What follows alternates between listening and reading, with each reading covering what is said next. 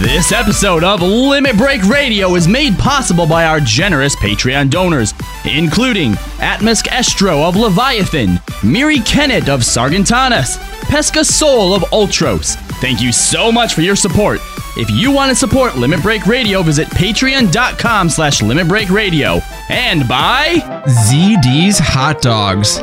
Adventurers, do you know what I like after a long, hard, sweaty day of dungeoneering? That's right, cramming my mouth full of crispy wieners. And ZD's Hot Dogs are the cream of the crop. Our big, meaty sausages will make your mouth water and yearn for its explosion of delectable juices. Here at ZD Gardens, we grow each hot dog plant using organic fertilizer and never use yucky growth enhancement drugs. That's because ZD's Gardens believes in giving you the whole 9.5 yards, even when it's cold outside. So remember, when you think, man, I sure would love a red hot wiener in my mouth, think of ZD's Hot Dogs.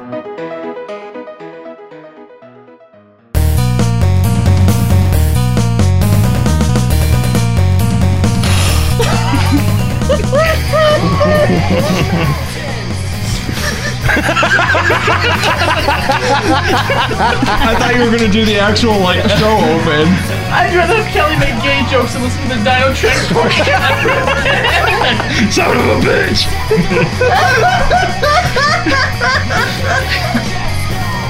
If, out of sheer morbid curiosity, do you think if we let this loop for 3 hours, there'd be one person still listening at the end of it? Would there be one person at 7 o'clock still listening? Oh my god. Mismatcher is taking us personally, Justin. Oh my god. Do we let it just go through the whole song, or do we cut it off? I don't know. This song is killing my soul. Please start the show. This right here is what these motherfuckers think of song requests in this hour. It's the Garleans again.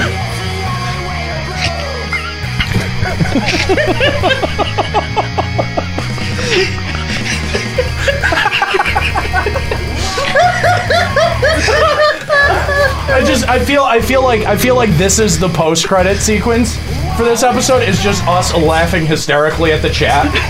Yeah, definitely. Everyone's trying to do skip song. For cuck's sake. Delete Twitch. Oh man. Just told my FC this was happening and they all cringed. Kill Juxta with a spoon. I can't. Every time I want to bail and go to the intro, someone just says something that I find even funnier, and I'm just like, nah, fuck this. Unsub, unfollow. Good. Fuck you. Juxta, type something like, wait, the song, you guys don't hear us right now? Sorry guys, technical difficulties. There we go, I like that. Alright. We're buying time to finish the outline. God is dead.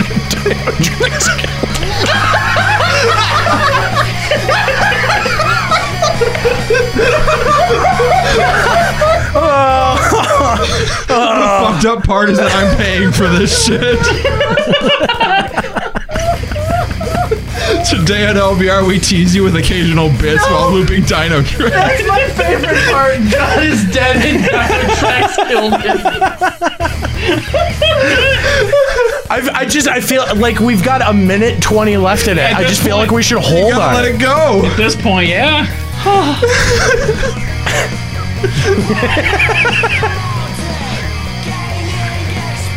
Why are they all blaming me? I can picture the smug-ass faces from the LBR crew right now. There's nothing smug about it. We're just laughing our asses off.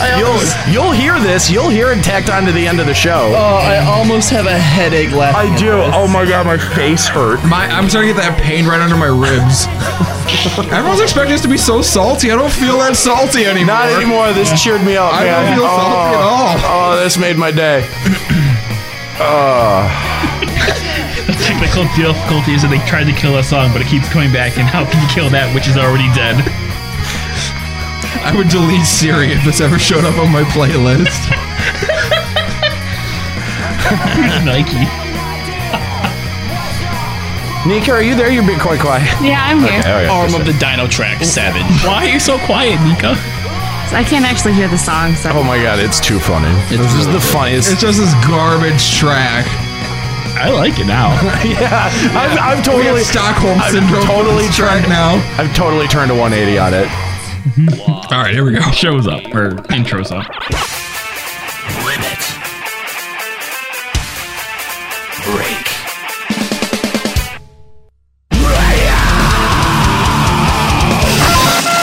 With your hosts, Nero. Now behold the horror you have wrought. Kahlo. I said don't take your clothes off.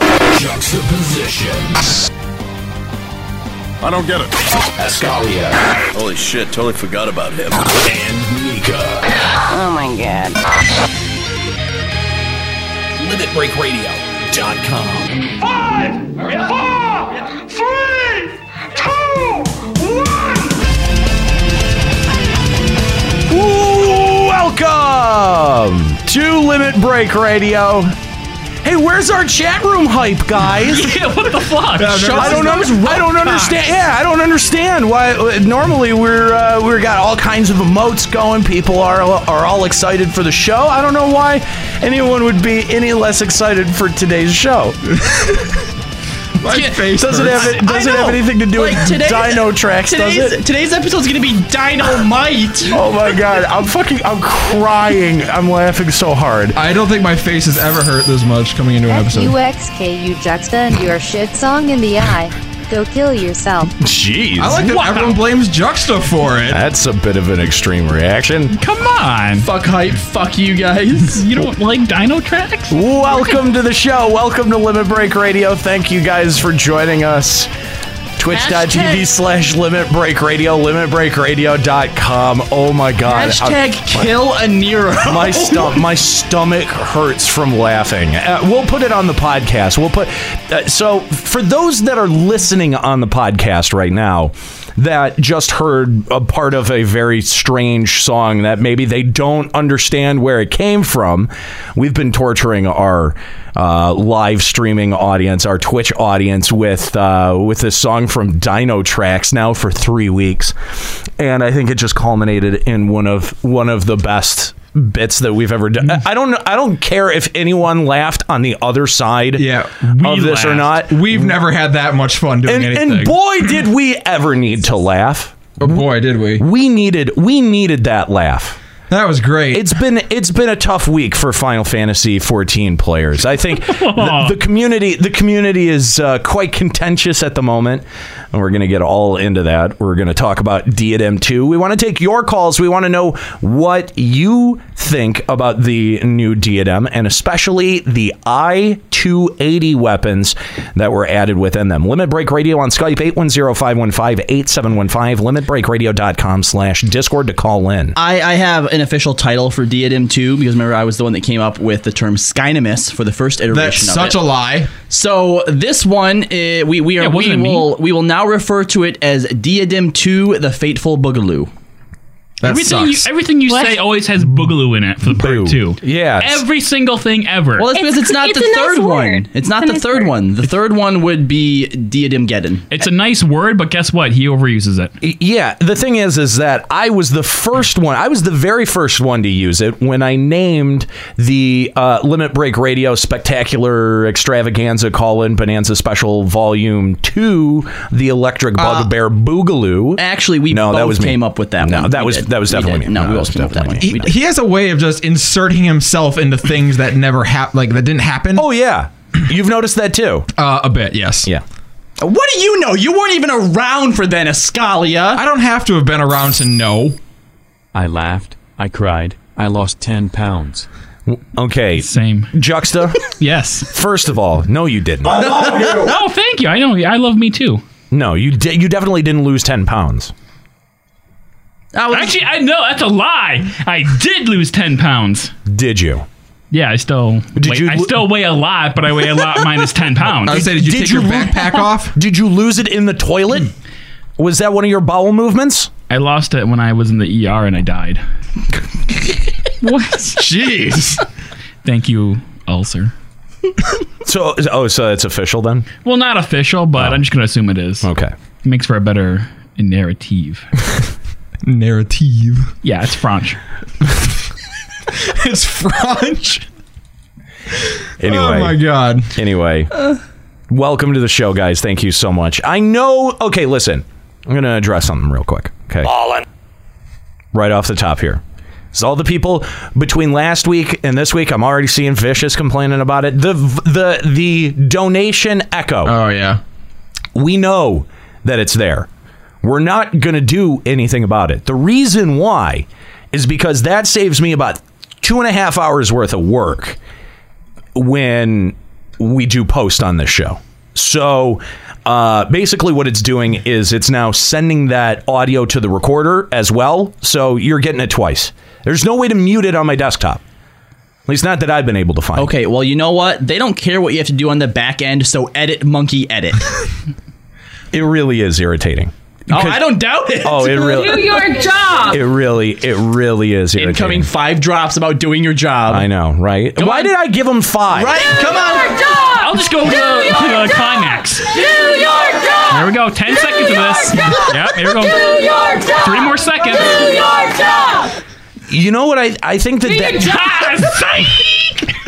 that really does embody the entire attitude of the YouTube comments section.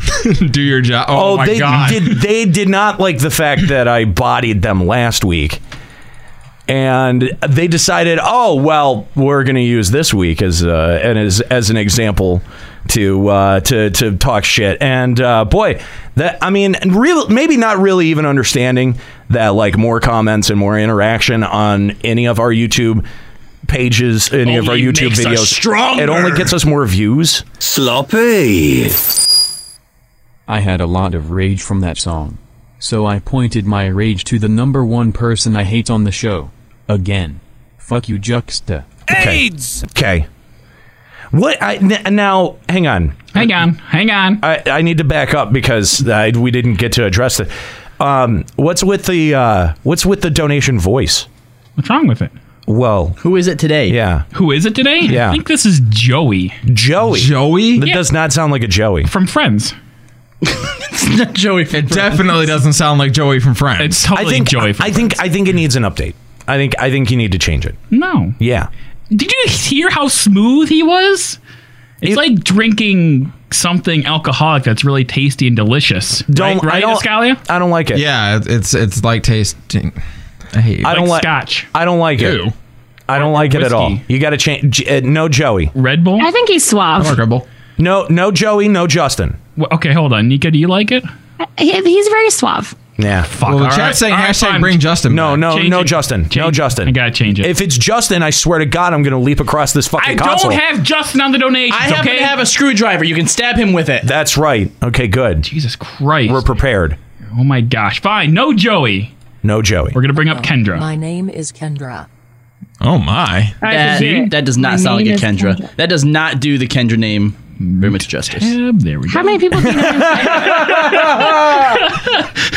What? Nothing. I didn't expect to be getting a. My name is Kendra. I didn't expect to get a preview of Kendra. Well, Do your job. Nice job. Way to go. Anyway, welcome to the show. We got a lot to talk about. And again, we want to take your calls. So line them up right now. Limit Break Radio on Skype, 810-515-8715. LimitBreakRadio.com/Discord. We've seen the feedback. We know you have stuff to talk about. We could do I'm sure I could do an entire episode on our YouTube comment section alone, but we actually have stuff that we have to talk about today. Yeah, like the third job that was cut from Stormblood. We'll get to that, though. Yeah, we'll get to that. We'll get to that. So we just actually saw PAX East get finished up, and there was a Q and A session out there with Yosheep P. We'll end up talking about that in a little bit, but I wanted to start with Diadem and the new Diadem that came out. Now, oh boy. Now, in the first couple of days that this came out, this got some very, very, very critical reception. Eat my dick! That is pretty much the sentiment. And the reason being is because, like in the original Diadem, the reward structure from the new Diadem doesn't seem to make a whole lot of sense. So It never did. It never did, and it still continues not to. And I think that a large part of the criticism of the original Diadem is that the loot system didn't make sense and that it didn't fit very well within the loot structure. And instead of trying to address that in a meaningful way, Square Enix went in and put in 280 weapon rewards from some of the emergency missions in New Diadem. We'll talk about the structure of New Diadem in a second, but I want to start with the 280 weapons and why there was such a visceral reaction to this when it first came out. Because you would see pages upon pages of Facebook conversations. When you went to Reddit, you saw this sentiment a lot. Oh, yeah. The community seemed to be split almost right down the middle, with half the community saying like, "Oh, this isn't that bad." When you look at, everything that you probably are going to have to do to get them and the how actual rare they're odds going to of getting be, a usable one, right? Yeah, that it's not going to be as easy as people are thinking. And there is a little bit of truth to that. There is some degree of truth to that. But I think the main concern that most everyone had, and most anyone that's been playing for an extended period of time and working on an animal weapon or working on raiding, is that a 280 weapon, just by virtue of the base damage increase alone, makes a 275 weapon nearly worthless. It doesn't. The stats, the secondary stats on that weapon have to be so extremely phenomenal to outweigh the base damage increase of even a shitty secondary stat weapon. I don't know. If I got an accuracy parry weapon, I would not use it over 275. Sorry. But at the same time, like when you think about like when you're leveling up, each time you level up to your next weapon, it isn't a big, it's 1 or 2 base damage increase, and it's a humongous difference in the damage that you put out. It really, really is. You see that difference. Like your DPS numbers, I think, would be higher objectively just with that base damage increase. That's it. But if you have a full crit det weapon and then go to an accuracy parry weapon, I don't think that would be true, honestly. That's what I'm saying, though, is that the secondary stats on that weapon would have to be so extremely good to outweigh the base damage increase that, you're only at that point talking about raid weapons and animal weapons. And if those are the 2 weapon classifications that you're talking about when you talk about a 280 weapon coming in and outclassing everything else, like those are the ones that people have been putting tons of time and effort into, only to see it like, oh, I can just go do this other thing. Like, and granted, people saw it and reacted before they really understood how much effort getting a 280 weapon really was going to be. And so, but at the same time, there's already people who have gotten their 280 weapon. Someone in chat says that they have 2 already. How much is this person playing? Well, and that's to get 2. That's the thing. Like, is it you have 2? Are either of them usable? Are either of them worth using over your 275? That's what I'd be curious about. Yeah, I think that there is some pretty serious concern. So I want to talk to the 2 raiders in the room because I don't have much experience, but everyone what's your just last week. Everyone just latched onto that statement that I haven't been logging on much and thought that they were exposing me. Yeah, big mystery, big mystery revealed. Right, like I'm an internet detective. They acted like they acted. Why didn't you just hit your drop? What? You just said your drop.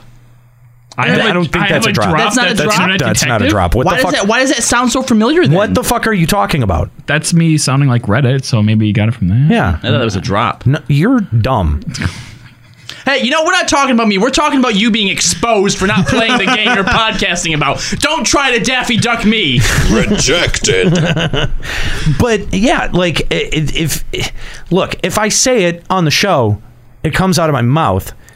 I know what I'm saying. Like, I don't. Lots of things come into his mouth. I'm just like, right, Daddy? You're not exposing anything. You're not like people acted like shut the fuck Daddy. up. Like I'm not sitting here in front of your mic volume. He can do whatever he wants. Fucking idiot.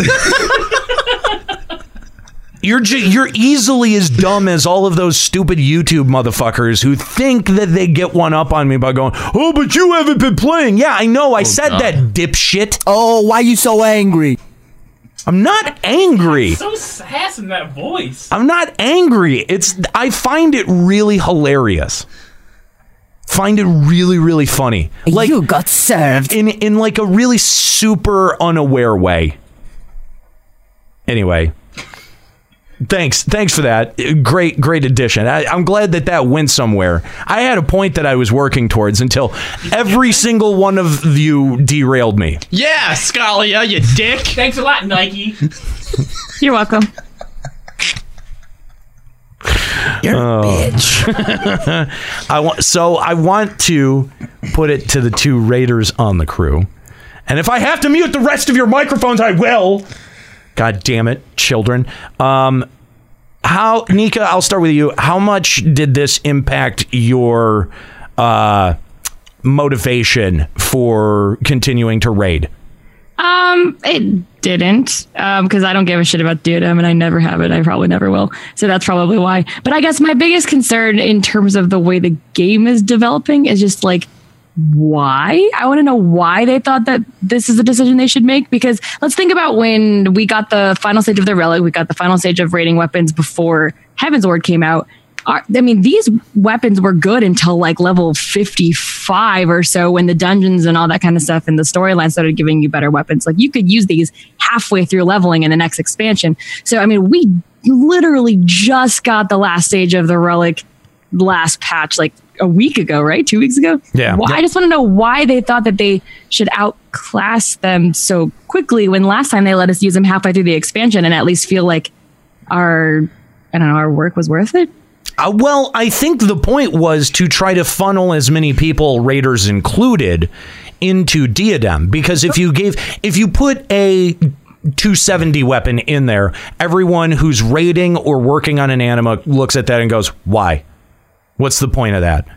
You know, like, and there is some truth to that. So I from a certain point of view, I understand. Why not make him 275 and make him horizontal? I agree. Amen. That's See, that's where I would have gone, especially with the randomized secondary.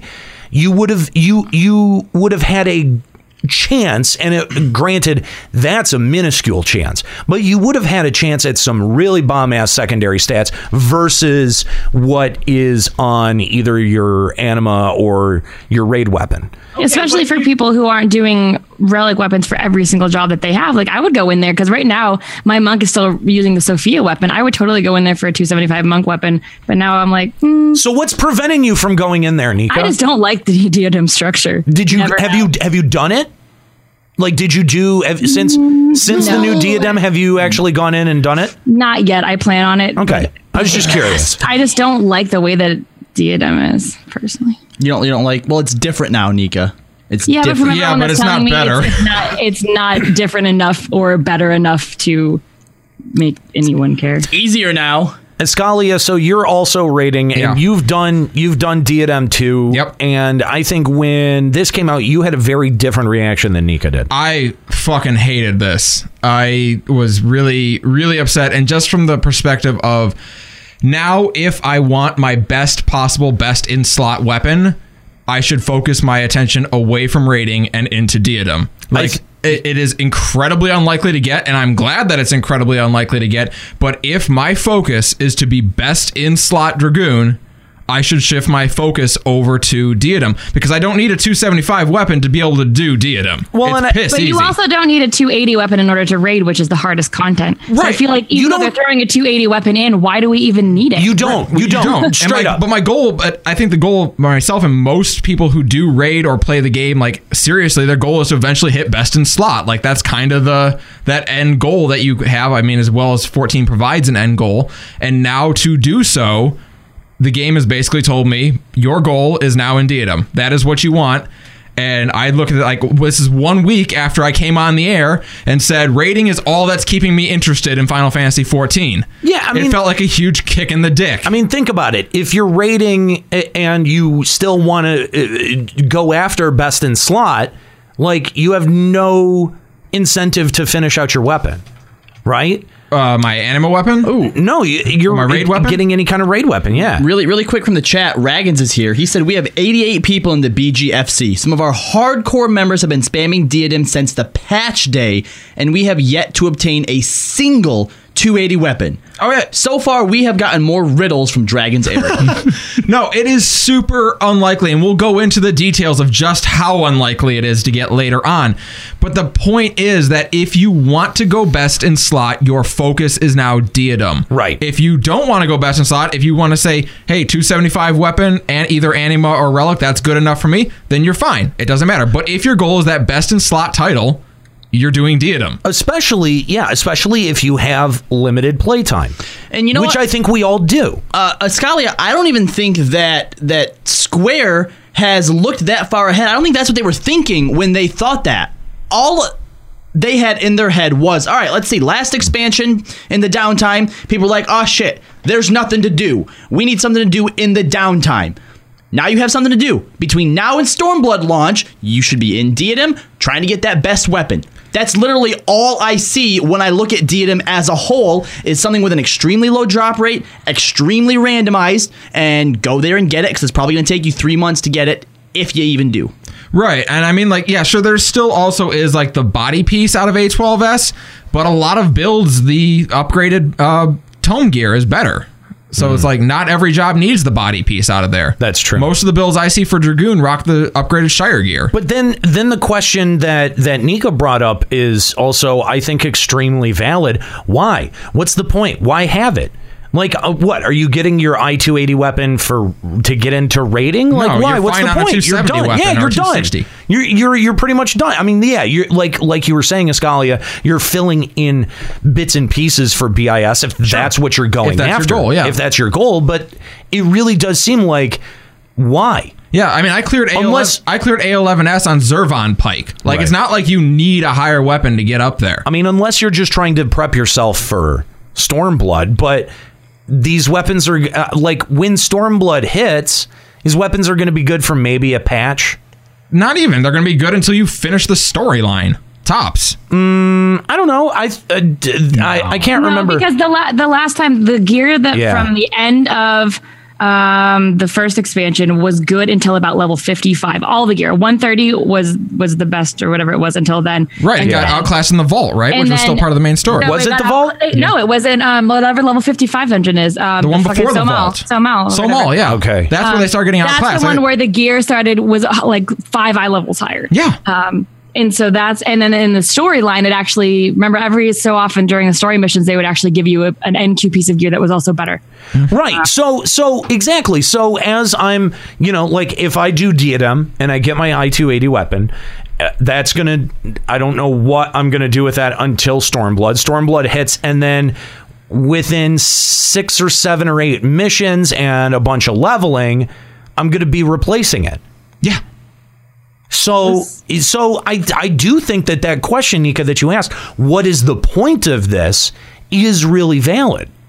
Yeah, I don't see any need for a 280 weapon. A 275 weapon in there would have been fine, and plus it makes materia super easy to get, so you can finish pimping out your gear in any way you want. Materia is already so cheap.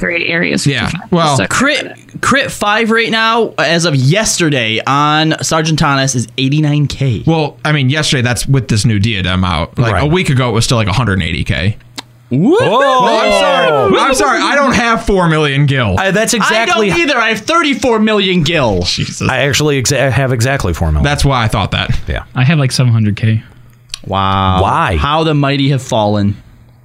That's because the rest is on my retainer. It's like 8 mil. Oh. There you go. Well, thanks for that. I have more gil than you do. Probably. You play this game, don't you? More or Would you less. call AFKing playing the game? Well, somehow I have almost 11 mil from AFK. So My God, where do you guys get this money? How come I'm dirt literally poor? retainer ventures, and I buy nothing. Yeah. All right, let me tell you what I get out of Retainer Ventures. I get Darklight gear. He gets the same thing he gets out of life. Half chubs. Nah. I get it. Anyway, so yeah, I definitely think that the critical reception and reaction to the I-280 weapons was warranted, and at least the confusion. I mean, when most of your community sees the loot structure and goes, what? Well, yeah, as soon as we saw the 280 weapon, of course, my first thought was, oh, it's going to be a super airdrop, or I can earn it if I do enough, get enough tokens or whatever the turn-in system's going to be. What made... Granted, you can't do that. What made my head spin the most was, all right, I heard the 280 thing. I'm like, all right, that's cool. It's like the end reward sort of thing. What else is there? It's minions. Is there? There's some little baby brontosaurus minion. He's really cute. Oh, that's cute. I want that. There's a mount. Couple mounts. The 280 weapon. That's like the only reason to do it. Is there 280 gear or 265 gear? There's 265 gear. There's not. Okay, Oh, so okay. wait. There's 265 gear? Yeah, I got a I feel like 265 you should body at least piece. do 270 so we can once again have horizontal choices. It doesn't make any sense. Yeah, the 265 is a weird number for them to pick, because 270 would have been a fine analog to the upgraded tone gear. Right. Yes, if they want it to be something that we spend the next 3 months doing until the expansion, give us 270 gear so we can try to have a new meta for BIS that we try to get before the next expansion drops. Yeah, absolutely. 270 would have made way more sense than 270 for the gear and 275 for the weapon. Oh my God, that would have worked fine. Or maybe the gear should have been 280. So that way it could have been better. So everything's 280? Yeah. And everything best comes out of I honestly think that they looked at it and thought, we need a better carrot to make sure that enough people are populating Diadem for it to be viable. Well, because it definitely would get real impossible if it's not getting populated. Yeah. If that's one that is going to be super dependent on the population, especially the emergency missions. But at the same time,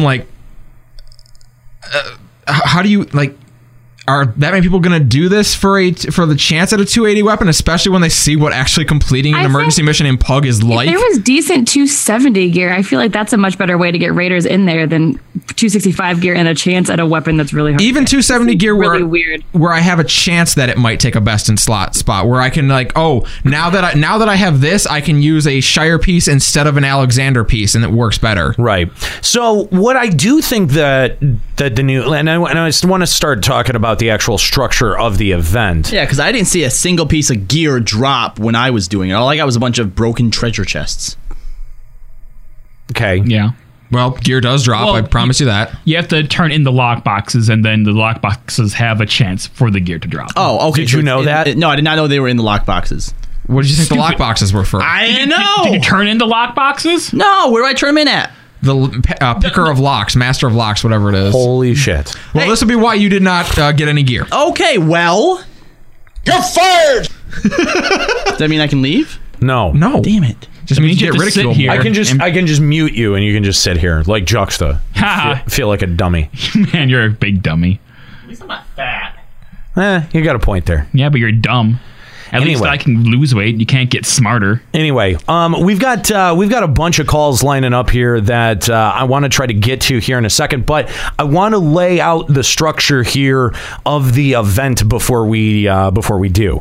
So, Ascalia, I think you got the most exposure to it. Yeah, it's basically broken up now into two different sections: Trials of the Fury and Trials of the Matron, which are for your disciples of war and magic as opposed to crafters and gatherers.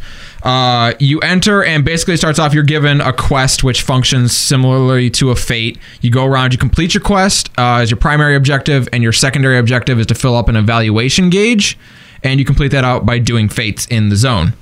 Once you clear that, you get a reward bag that's got some scrolls and some materia in it for you, and you also get access to a ethereal gap, which sends you to another section of Diadem that you can't use mounts to get to.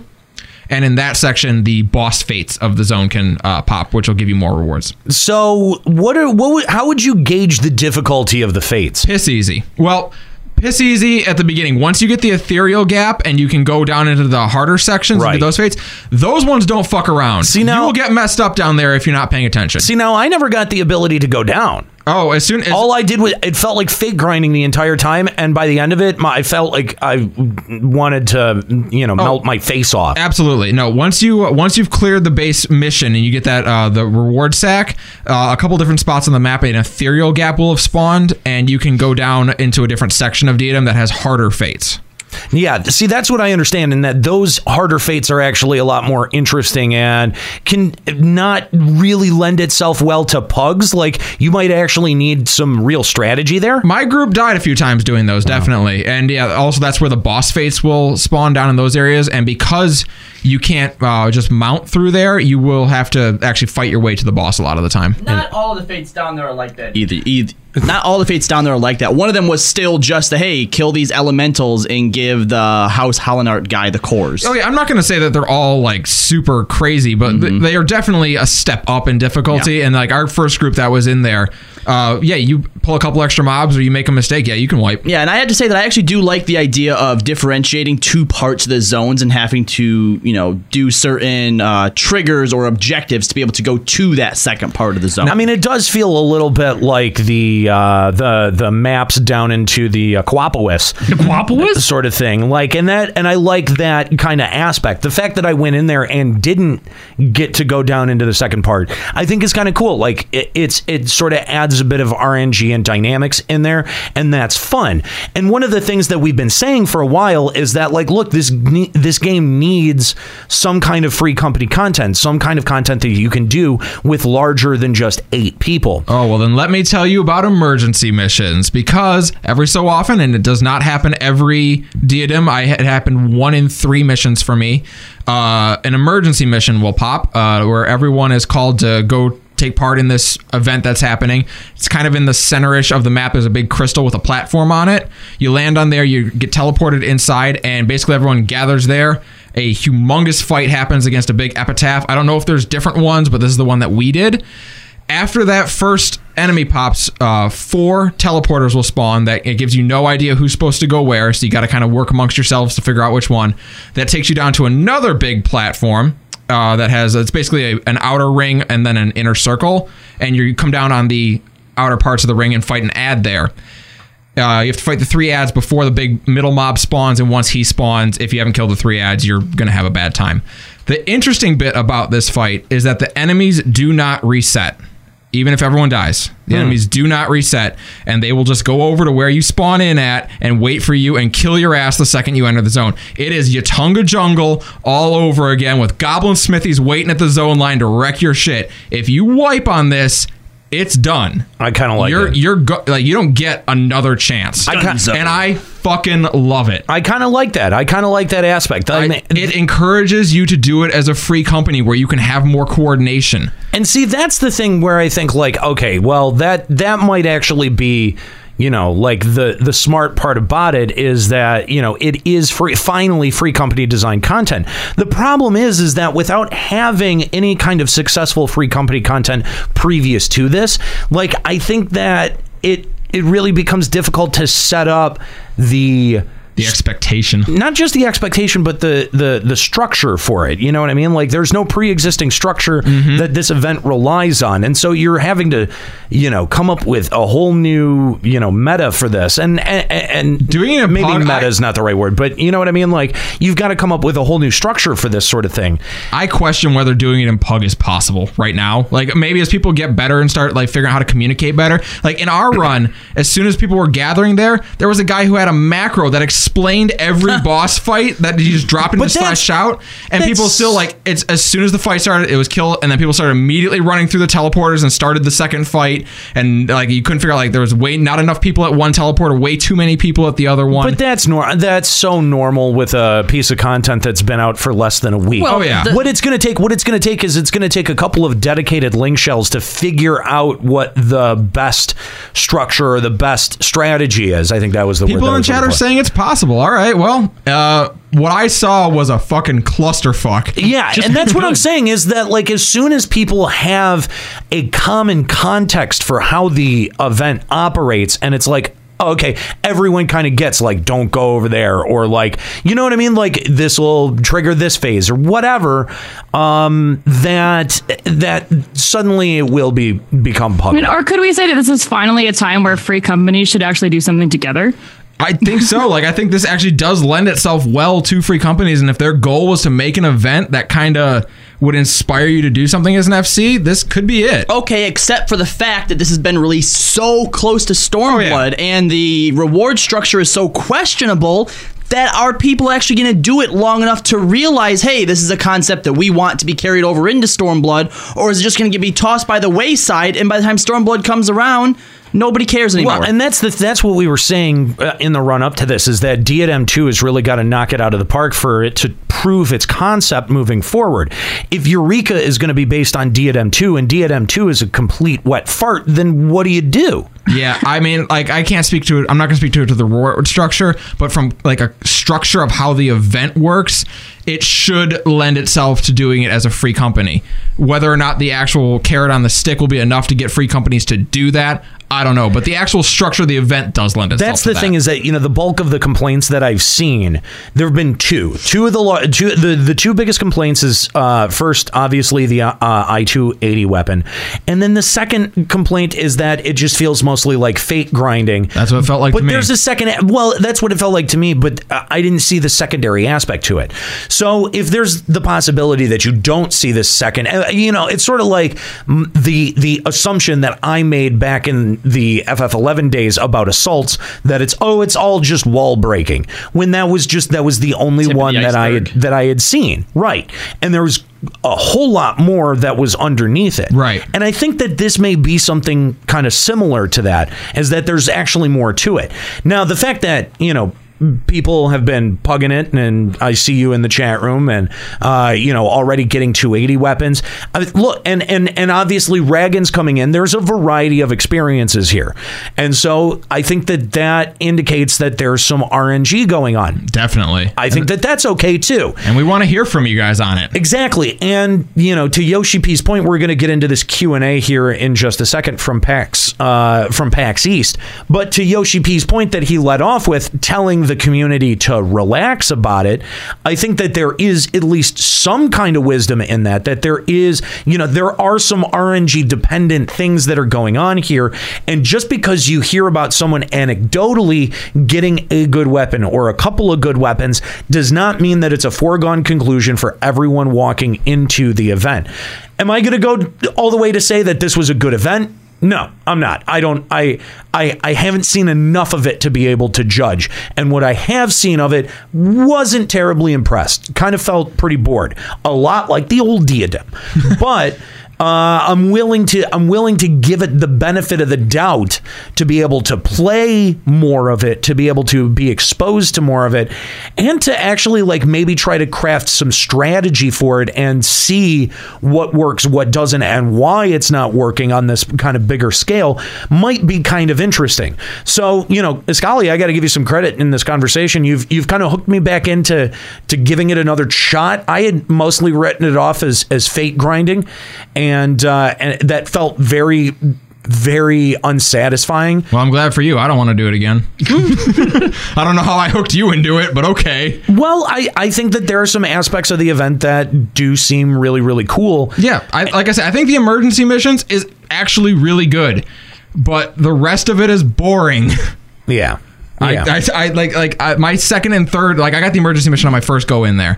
The second and third one, I didn't get one, and yeah, it was an hour of fate grinding in both of them, and I'm like, ugh. Yeah, I think that kind of dynamic, like, could you even see the interesting part of the system? I think that kind of dynamic may not exactly be the dynamic we were asking for. I'm worried this is going to turn into like everyone goes in, clears their mission super fast, and then AFKs until maybe an emergency mission pops. That's what I foresee this turning into. All right, we're going to go to our phone lines before we get into the PAX East Q and A and talk to Glendar Hoffbane of Gilgamesh. What's up, Glendar? Hey, what's up, guys? Yeah, I think we take it from a perspective of the 280 weapons, just a taste of what we're going to be seeing in Stormblood. Maybe it wasn't just a coincidence. They put that in there as a teaser. A teaser for what? I mean, we know that we're going to be getting a higher eye level in Stormblood. If the level cap is going to be raising, then they're going to be pushing the eye level. I'm not sure what that is exactly supposed to tease. Like we were saying, it becomes like the 275 weapons. It ends up becoming useless halfway through the story experience of that patch. And that I do agree with. I do agree with that part for the most part. But maybe he's hinting towards something in game that we're not seeing. Maybe there's something there that, behind the curtains he's trying to present to us, maybe in some sort of subtle way in game. I feel like you're leading me to try to get me to say something, but I don't know what. Yeah. Nope, not leading.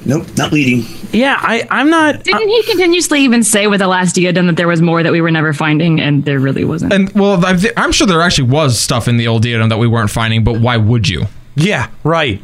Why would you invest yourself enough to? I just don't know. I don't know what he could possibly be trying to hint at or signal towards. I think he's hinting at, hey, fates are an easy system to use. Let's use them more. Yeah, it does seem a little bit like copy-pasted in terms of mechanics. Like, take this thing and put it there. Kinda, yeah.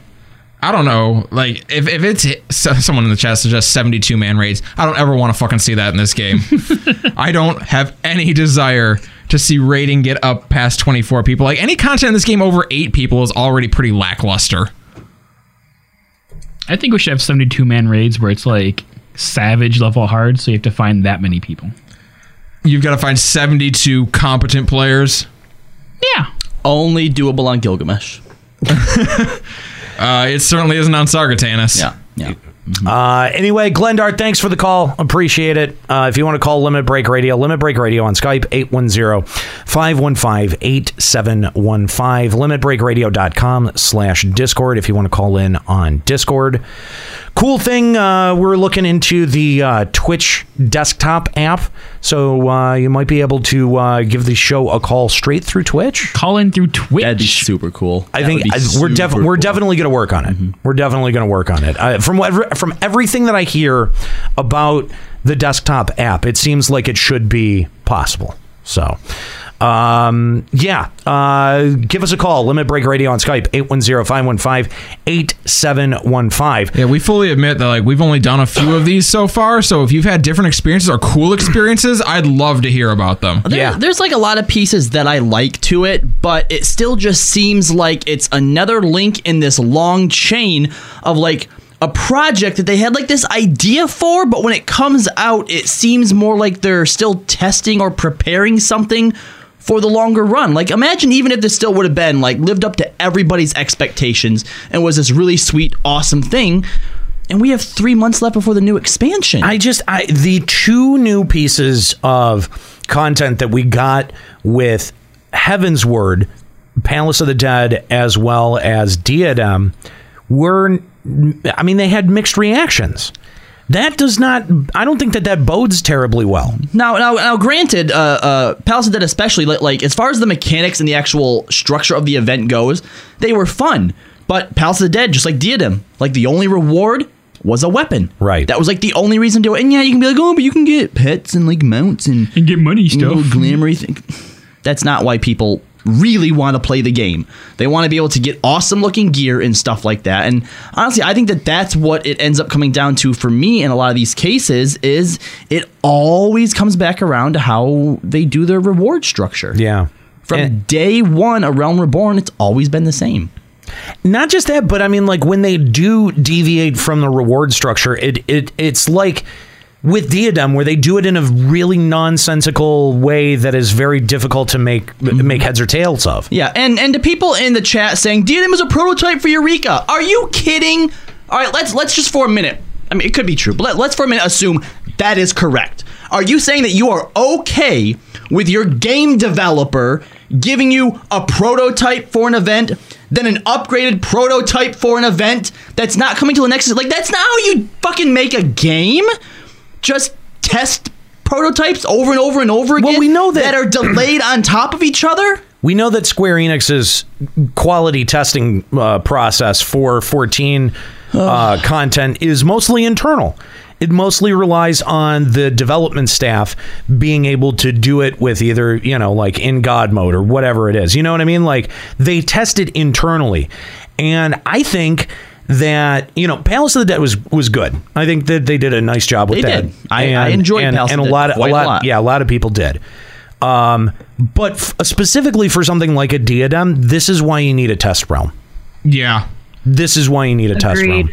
Yeah, that would just be something that would go a long, long way towards, like, even then if an event's bad or if something doesn't work out, they can kind of, like, you have that buffer of like, well, it was on the test realm. Why weren't you guys talking to us about this? Right. Like, you almost buy yourself that bit of credit by having a test realm where it's like the onus comes back on us as players. Yeah, definitely. Let's go back to our phone line. C. Huvak of Sargentanis. What's up, dude?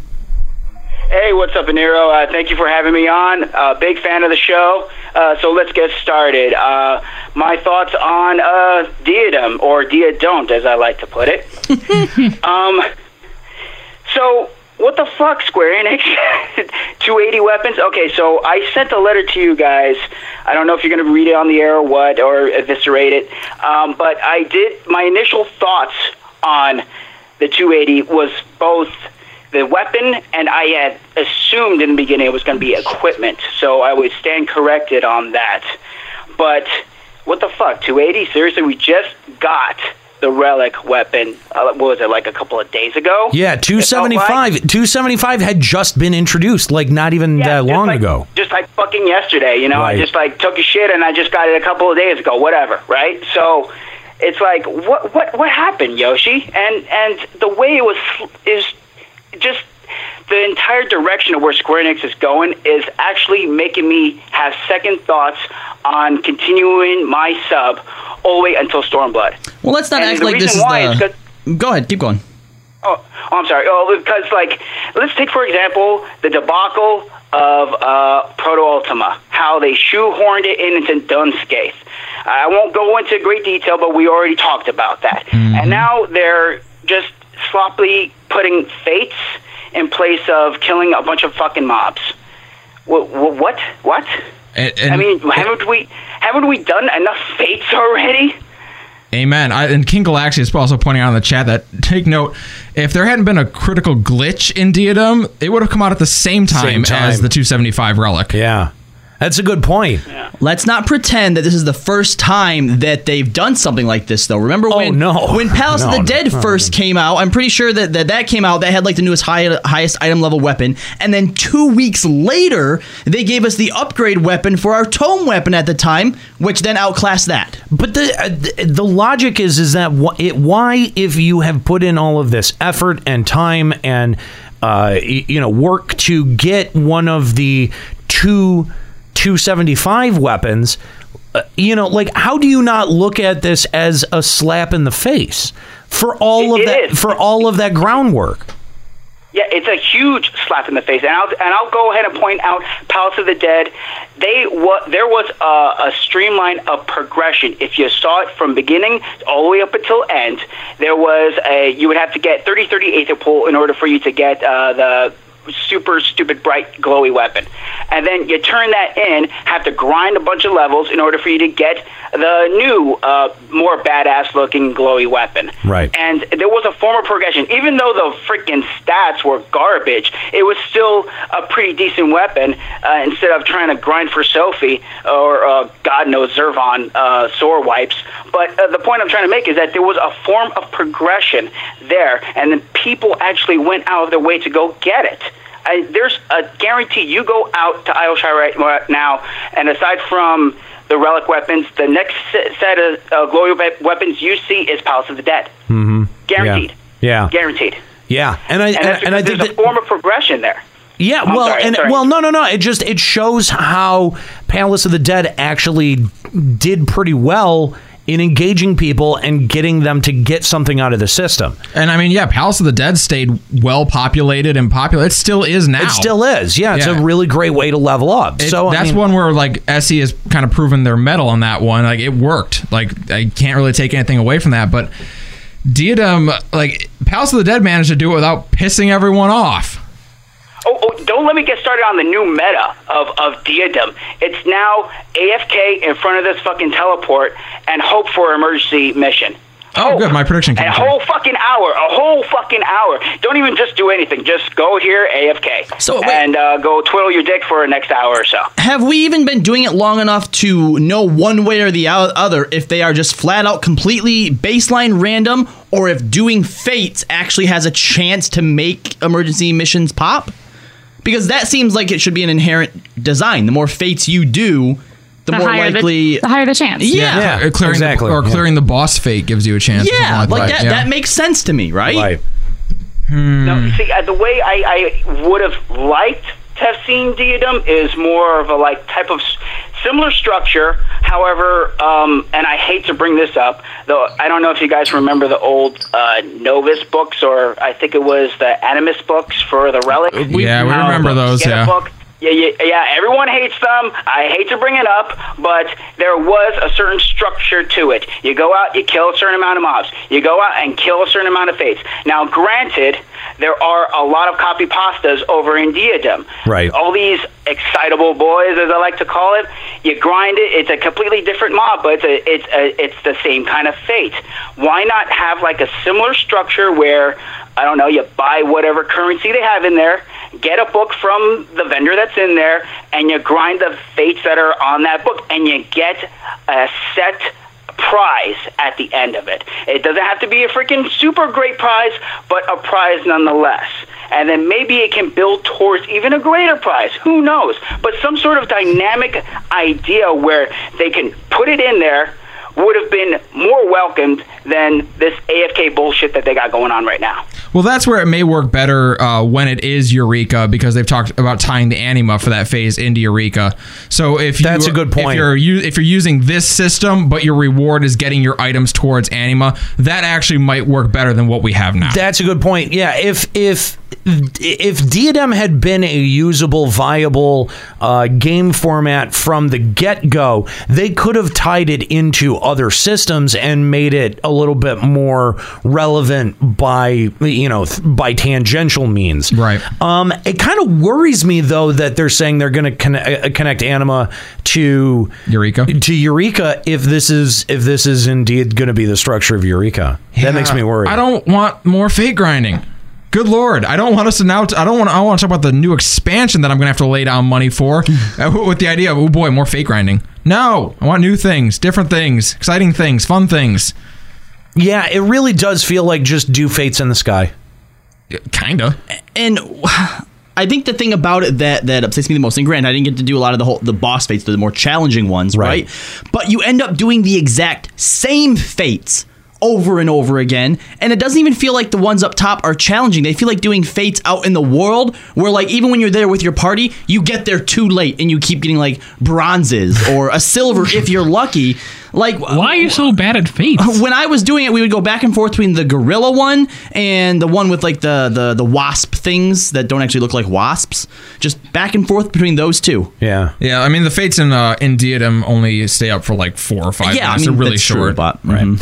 Thanks for the call, Huvok. We appreciate it. If you want to call Limit Break Radio on Skype, 810-515-8715, limitbreakradio.com/Discord. We want to hear from you. What do you think about the I-280 weapons? Also, what do you think about the new Diadem as well? Was there something in the Q&A that raised your ire? Sure that there was. There's one thing in there that Yosheep P said that's been getting a lot of traction on Facebook pages and stuff today. Male bunny outfits. Have you Can noticed, we just pretend that we just skip that? No. Have you noticed that when everyone else is mad, we don't have to get as mad? People are in the chat are like, I expected more salt than this, and it's you guys are providing it. We don't have to get mad. Yeah, exactly. You guys are on the right page. That's the thing is, I feel like I've got to be a lot more animated and angry to convince people when there's not a lot of people who are angry about something. Right. Well, I'll get more incensed if I think that it's an issue that's being ignored or that is being misunderstood by people. I think what's funny about this episode, because everyone's like, oh, they're gonna be so salty and pissed, but it's we're not surprised. No. I think that's it. There's a level of apathy in this. Where I'm just like, of course. I don't know about a level of apathy, but I think not being surprised about it at this stage in the game is a big part of it. And like when people hear me rant on this show, I mean, they think that I want to be right a lot of the time. I don't want to be right. I want Square Enix to prove me wrong more times than I want to actually be right, because I'm cynical. I'm a cynical dick. And that means that if I'm right, that Square Enix is also cynical. And that's not what I want from the company developing the game, the MMO that I love. And so, in that regard, when people, come out and say, "Oh, you were wrong," and look how wrong you were. I've never been so happy to be wrong. Yeah. And I think that's something that people genuinely don't understand, is that, not every time I'm saying everything that I 100% believe with my heart. A lot of times it's, like either I'm being sarcastic or trying to be funny or something. Or we're trying to actually have the discussion we need to have. That too. We don't want to do a 1 hour show. Or like a show where we all sit around and agree with each other. Yeah. You can't love an MMO you don't play. Why do you lie to me, Nate? I don't think that's true. I don't think that's true. No, I don't think it is either. I love 11 greatly, and I don't play it anymore. Because the thing is, the way that we construct the conversations on this show, we're not necessarily talking about one-to-one experiences. A lot of times we're talking about greater concepts. And we're talking about things like loot construction, loot pool construction, and horizontal, vertical progression. These things are bigger concepts than knowing the ins and outs of what the correct pulls are for Balsar's Wall. You know what I mean? Like, playing every day would not necessarily increase my knowledge of these big macro concepts that sometimes we end up talking about on the show. So no, I don't think that my pulling back from playing FF14 has really affected or impacted my ability to host this show, because I mean, I am still very connected. I'd love to be logging in more. I simply don't have the time to be able to allocate to playing. Yeah, and we talk about this sometimes, usually off camera, but when there's those moments where you're feeling a bit of burnout, because let's face it, we do a 3-hour show every week. You've got to pull back, dude. You've got it for your own sanity. But even when we do pull back, I mean, we're still in the host chat. We're still helping develop our program, the episode. It's like still reading like the Facebook pages and forums. There's no actual pulling back from it. Whether or not you're logging in, you're still immersed in it constantly. Yeah. And by the way, if we seem like we get bitter over some events that feel recycled, it's because we are immersed in it and we have been now for 3 years straight. Yeah, and we're there. Come on, sorry guys. And that's the thing is, like, dude. I mean, can you honestly say that in 3 years of playing a game that you've never lost enthusiasm for it for a bit? Yeah. Or that you've wanted to play something else for a while? You know what I mean? I know or like a lot of haven't been able to took 3 months off. Totally. I know they did. It's totally normal. But because of the expectation surrounding doing a show or doing a podcast or being an outspoken critic of the game, yeah, you end up catching this heat for, you're not as devoted. Bullshit. I've done a show about Final Fantasy MMOs for 10 fucking years. You can't sit there and tell me that I'm not devoted. I did it. I maintained my connection to a show all the way throughout 1.0. I'm sorry, that doesn't hold any weight with me. It holds zero weight with me, because you know what? The thing is I'm going to be right back in as of Stormblood. And everyone has got to be able to diversify, at least for a little bit. Yeah. And the thing is like, what the fuck do you think that I'm doing if I'm not playing 14, or if I'm working on masturbating, podcasts and radio shows and masturbating. But those are the only things that I do. Like masturbating. just go around. That worked out great. Walked right into that one. But those are the only things that I do. All I do is work, or I do stuff for Limit Break Radio or Checkpoint or Final Encounter. That's it. It's my entire life. So, sorry if I don't want to lose sleep, if I don't want to get 4 hours of sleep at night so that I can make sure that all of my fucking tomes are capped for the week. Get the fuck out of here, man. I got masturbating to do. That's right. It's important. It keeps you going sometimes. I do play regularly, and I think I've capped my tomes since the most recent tomes came out one time. Oh, thank God. I thought you were going to say you did it every week, and I was going to lose my mind. Nope, one time. Okay. You should have seen the laundry list of shit that people were rolling out on YouTube. Well, none of these guys have 1 billion gil combined between them. None of these guys have finished any of their BIS jobs. None of these guys, it's like all of the fucking shit that they laid out. It was like, dude, you have huge expectations for your entertainment then. And again, and the last part of that is like straight up, this is an entertainment show. It's always been an entertainment show. If I'm commenting as an average player of FF14, then if I'm going to be demotivated, I'm going to be demotivated. I'm going to fucking tell you.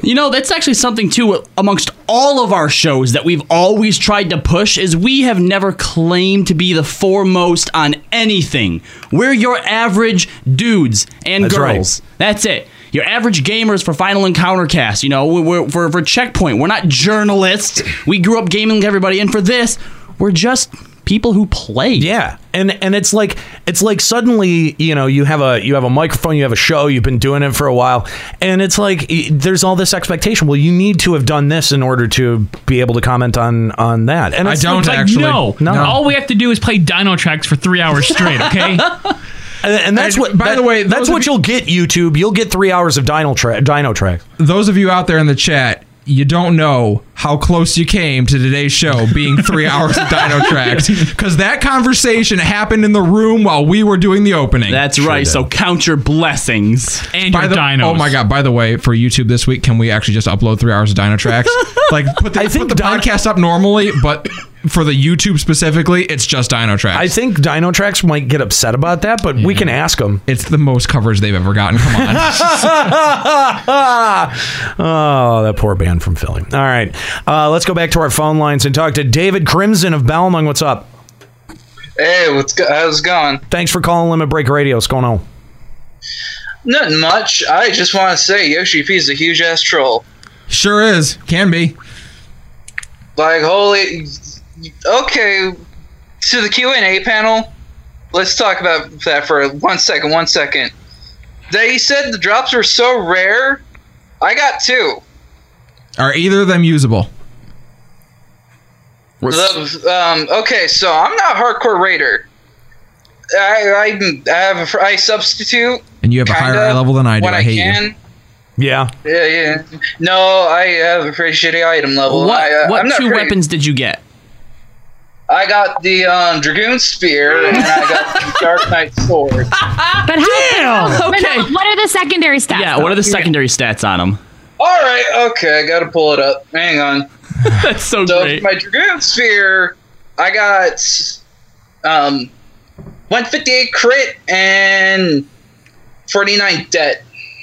That's good. That's pretty good. Not bad at all. That's my number 1 and number 2 stat. Okay, that's not bad at all. What is the base weights though? What's the base damage? It's gonna be +2 base over. Base damage is physical damage. Yeah. 87 physical damage. Ascalia, wait, you have to tell us what your current weapon has. I would still say, how many hand? You said it was, because I'm even just looking at my 255 monk fists, 124 debt, 91 crit. I feel like that's still, like you said, it was how much crit was on that? The base damage increase, Nika. That's the important base thing. Yeah, it's even if it had no secondary stats, it would probably outpace. Oh, I'd love to see that part. Some certain 275. This is where I really would like to know the math. Like, is 2 base damage really better than like 60 more crit? Like, I don't know if that's holy shit! Two base damage for I think Dragoon, like. That outclasses 14 strength for, or one base damage outclasses 14 strength. If I'm Right, but not we're looking at secondary stats in the weight of day. It's damage in your first main stat. Primary stats. I'm talking about strength, Nika. So if it's asking about the outclassing secondary primary stats, why do you think the secondary stats are going to be better? So, someone who's also happens to be in studio, please go ahead and check my character and see what eye level or what my weapon is. And you'll see why I'm pissed. All right. So what are the secondary stats on the Dark Knight sword? Oh boy, okay, it has like one more than the Dragoon, but here, let's pull that up real fast. It has 106 parry, 58 accuracy, and 104. Yeah, 104 critical hit. Oh, okay. It's not terrible. It's not terrible. Skill speed. The parry's not great. I'm looking at your weapon. Dude, your weapon has 86 damage on it. 86 damage versus 87 damage. When you have that much more crit and death, I don't know. This is where I want to see the math. I want to see what that actually parses out like. Because you have 93 debt, 139 crit, and 86 physical damage. I don't know if one extra point is gonna outweigh it. I don't know, but the thing is I mean, with all of those, with the secondary stats that are on it, you're not talking about a blank secondary stat weapon. You're not talking about just the damage increase. You do have modifiers that are still on there. So, man, I'm looking up a chart for this. I think David brings up a really good point. He's already gotten 2 of them. So this whole narrative that Yosheep P spun during the Q&A that look, it's so hard to get it, and for the job that you want it, and all of this other shit, that there's so many variables involved. Could also be a fringe case because Ragan's entire BCFC. That's true. Or BGFC didn't get anything. That's true. I mean, I don't know. It's tough to know because David could be lying to us for all we know. David, are you lying? I have proof. I have proof, motherfucker. I think you called just to piss me off. David.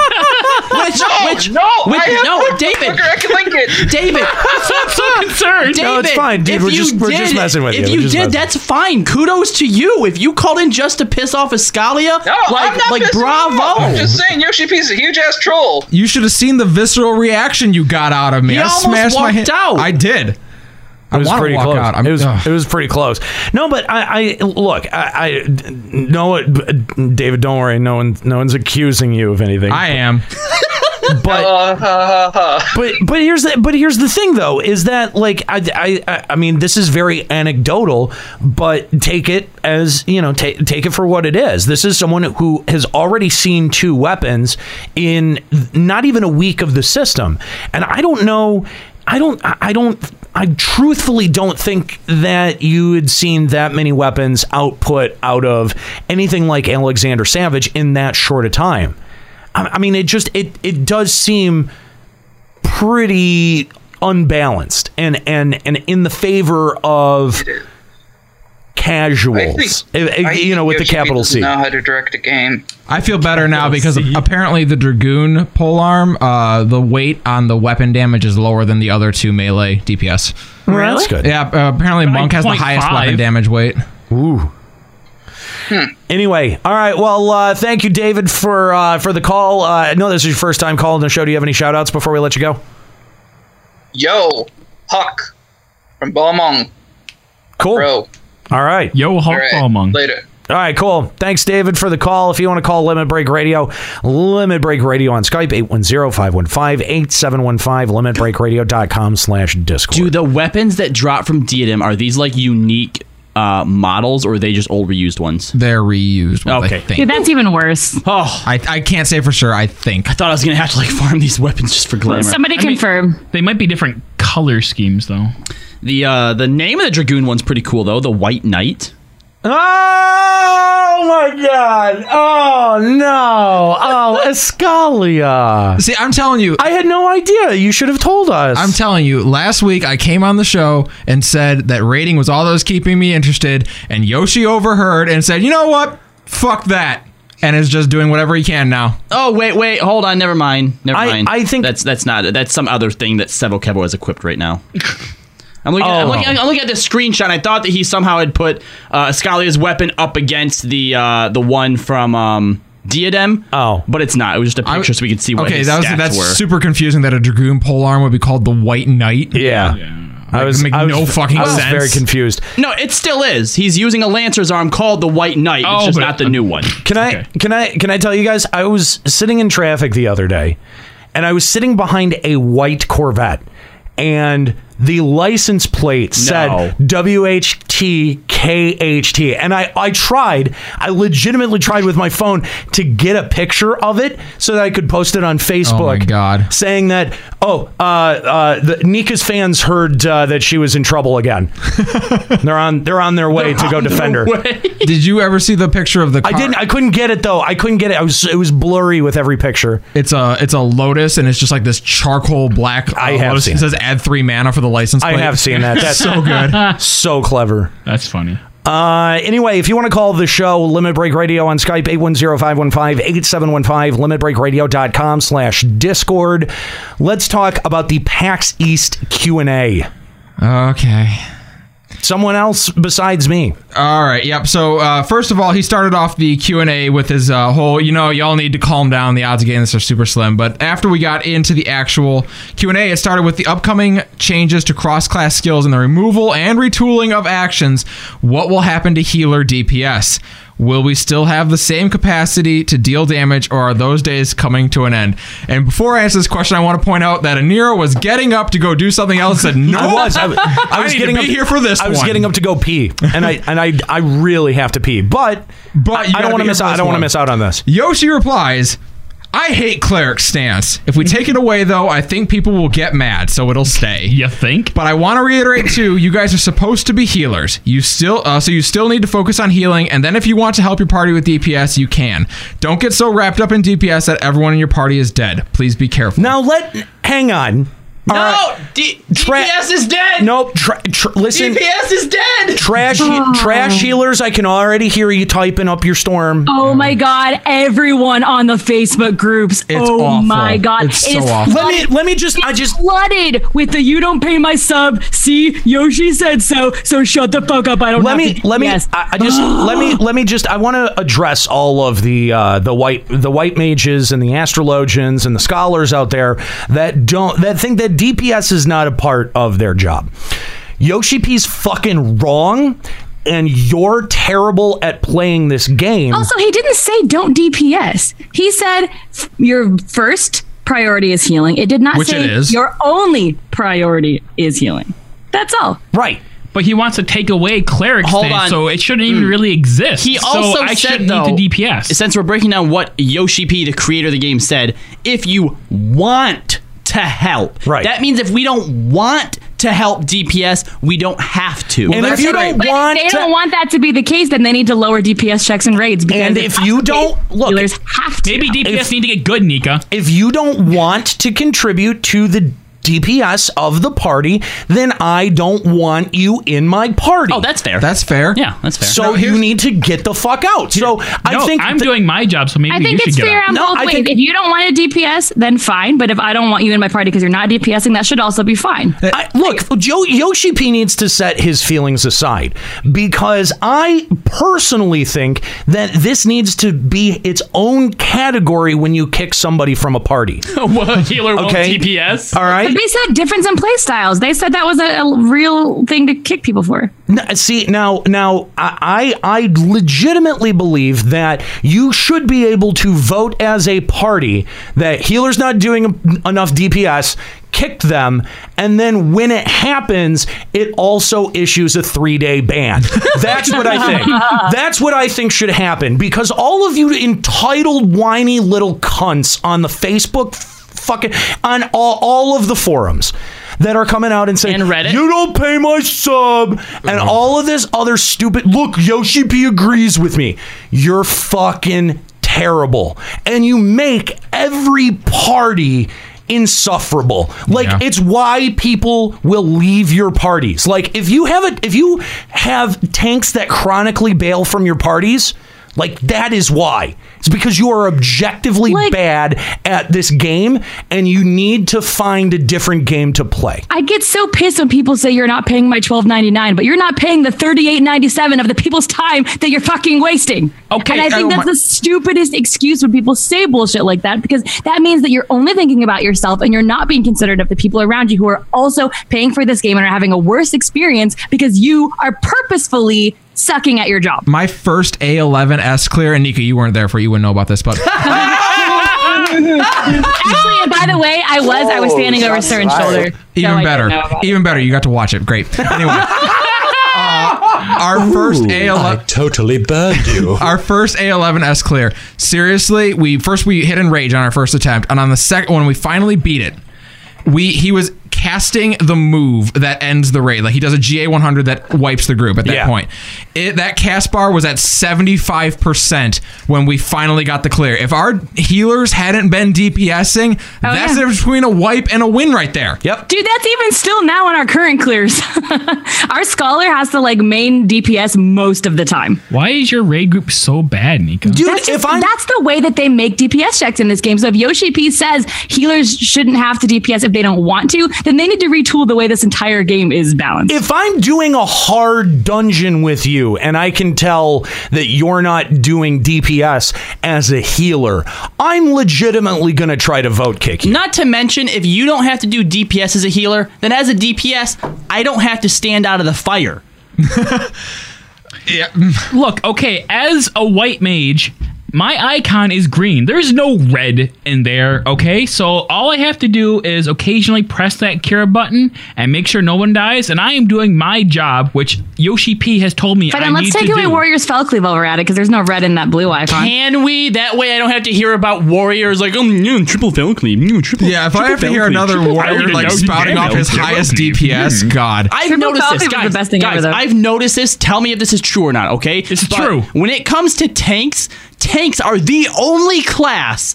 DPS don't do it, healers don't do it. But tank mains are the only class that when you're playing with them, for some reason, think that every single time they have to walk you through what they're doing, right? Like, they have to explain to you how it's being tanked or how you pull off a triple fell cleave. Every single one. Diamolo specifically is the one that I first noticed it. I'm like, every single time he has to, they start talking. And if there's a tank who's healing or DPSing, it's always a tank. They just have to tell you every single thing about their rotation. I have no idea what you're talking about. You've never noticed that before. This. No. I've noticed it with Warriors, yeah. Warriors, I think, are the worst. It's called tank privilege. Yeah.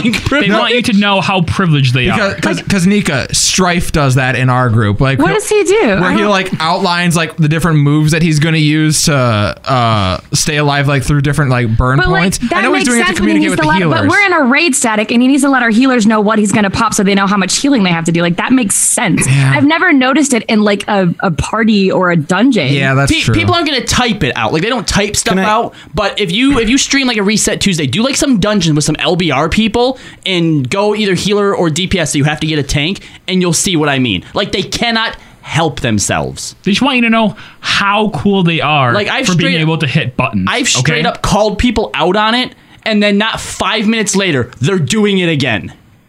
You don't understand how cool a tank is when they're pressing their buttons. Can I just say, there have been a couple of incidences of weird permabans in FF14 lately, right? Weird, people can't, they get banned and they can't get a hold of anyone at customer service. There was even a question on the Q and A panel about this. I can scroll down to that. Can I just say that I hope that every single one of those people was a healer that thought that they didn't need to do DPS. And I hope that they never get their accounts back. Yeah, I don't think you're going to be that lucky. Pretty sure a few of them were people who didn't deserve it. Come on, Nero, our healer shortage in Stormblood is already going to be so bad. Nah. If you're not doing DPS, I don't want you.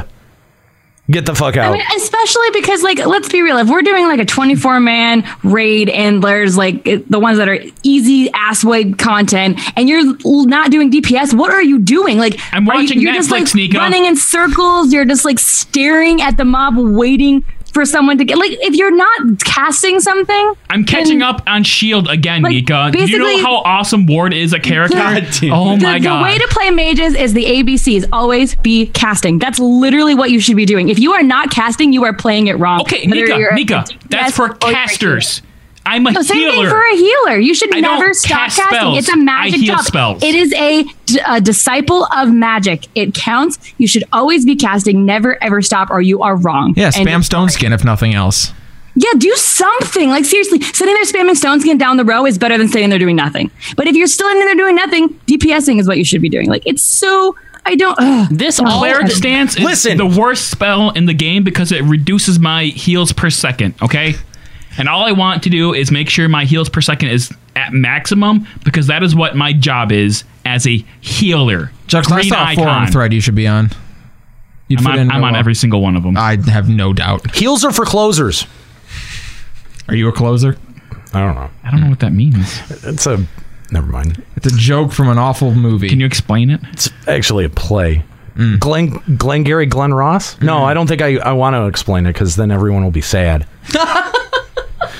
All right, let's move on in this Q&A section here. All right, with the I-280 gear added to Diadem, why was the weekly restriction not removed from Duneskythe or Alexander Savage? Fair question. That is a very fair question. He says it will actually be lifted afterwards. Go fuck yourself. We'll be lifting it, and as mentioned earlier, it's like the American dream, this I-280 weapon. After what? After the next patch, they're adding another patch. Patch 2.56C is when they will be releasing or removing the limit. So please look forward to it. Oh, good. Can we get a cruise chaser mount? I will look into it. Yes, but not until patch 7.55D. D. Yes. D for dick. For his 0.55D.5.5. Nika, the joke's That's over. not how math works, Nika. It is If in you were this a world, healer, you would apparently. understand how important math is. Can't have two decimals. Doesn't work that way. I have to ask. Actually, you can if you are European because they don't use commas in Europe. They use periods. And at the end, like if you have like money, you'd have a comma instead of a period to signify the sentence. Actually, I think that's actually right. Yes, it is right, you fucking pleb. Jesus Christ, get some fucking culture in your life. Goodness gracious. Stop playing Final Fantasy XIV and go read a fucking book. What was the last book you read, Juxta? Bartleby the Scrivener. The Boy and the Dragon Gay. A literary analysis. God.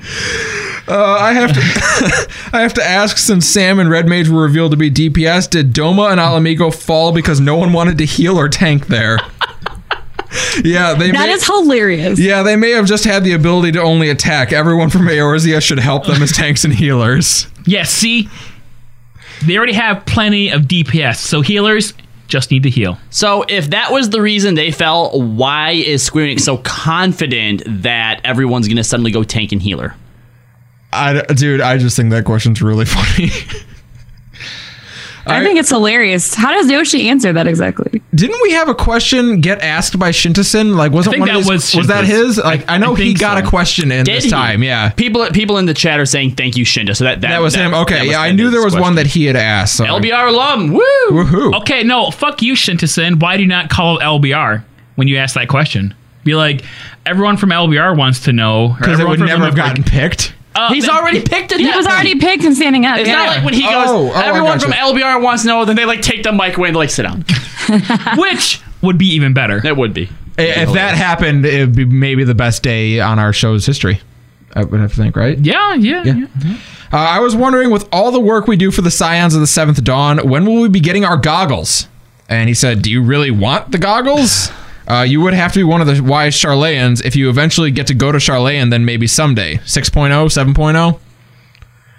Well, I guess we're not going to Charlayan this time around. We're not going to Charlayan now. That we had idea for that. It'll just be a dungeon, that's all. We'll just go to like the site of it. See it in the distance. Good. That's what we all want to do, is go to see it in the distance. Nerdland. Just get a little lick of it. Is there, like, could there be a thing like that we go there as a dungeon, then later on they expand on it? I don't feel like it's something they would do. Well, maybe maybe not in like you go there as a dungeon, then later you go back to the same place and they expand on it, but it could very easily be like, oh, you know, the Charlayans have relocated to this place now, so let's go actually meet them. This is where actual Charlayan is. Yeah. Oh, good. You've stated that all healer compositions are viable, but they're not balanced. You've mentioned balance with Monk and Paladin, but Astrologian and Scholar are preferred because of their buffs and utility. What do you see as the White Mage identity that they bring to the party, and what balance changes are planned for White Mage in 4.0? And they kind of had a back and forth here.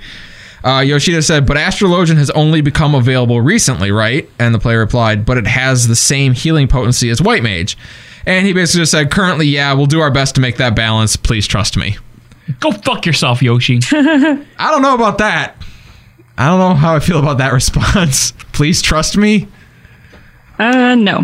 Just need to knock down Scholars a peg. Considering that at a recent interview, Yoshi P says he doesn't trust anyone, why would we trust you, Yoshi? Yeah, Yoshi. That goes both ways. Trust is a two-way street to my penis. Well, and he hasn't been doing the best job. Like, there's a lot of criticism of, you know, is Yoshi P a one-trick pony? I've seen that a couple of times. That sentiment expressed a couple of times. We've been hearing that since the beginning of Heavensward, really. Yeah, and that the fact that Heavensward relied on A Realm Reborn's structure so heavily, and that there was almost no change up to the structure of content delivery, that Yoshi P may only have that one structure in him and might be devoid of coming up with something more clever. I liked the player just kind of taking him to task on this. Like Yoshi thought he had a really good response to saying that Astrologian only recently became viable, and the player's just like, yeah, but it's a problem because White Mage doesn't have anything about it anymore.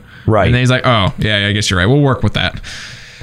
With the Eternal Bonding system, there hasn't been anything expanded with it. Will there be any updates for it, like anniversaries, gifts, or Valentines for the couples? He says we're actually working on things for that. Maybe 4.1 or 4.2. When we're able to reveal information, we'll share it with the players. That's so stupid. No, that's kind of cool. No, it's not. Shut the fuck up, If it's your Nico. anniversary, Jesus buy something off Christ. the fucking market board. The only thing that needs to be expanded on for that is they should introduce a fucking divorce system. They actually should do that. I like it. I think there should be some kind of extra shared inventory spot so you guys can like trade things back and forth that are rare. I think This is actually finding. almost depressing. I think there needs to be a custody minigame. A custody minigame? If you go through the children divorce, or Yes, children items that you guys shared. Yeah, and it should take like 2 or 3 years to do the whole event. You have to go through like an arbiter third party who is purposely skewed against the woman in the relationship. Yep.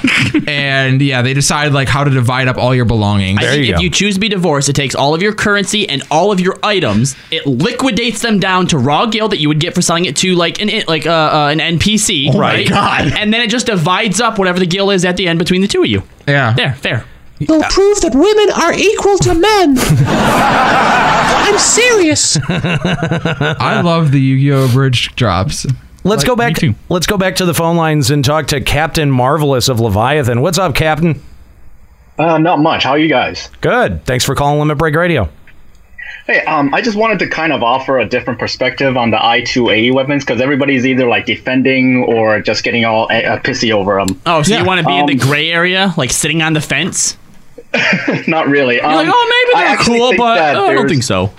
There's I think people are kind of missing the point, rather because a lot of people are saying that it's invalidating all the work they've done for rating and the animal bit. But in my opinion, the work is still there. You still did all the work, and people know you did all the work.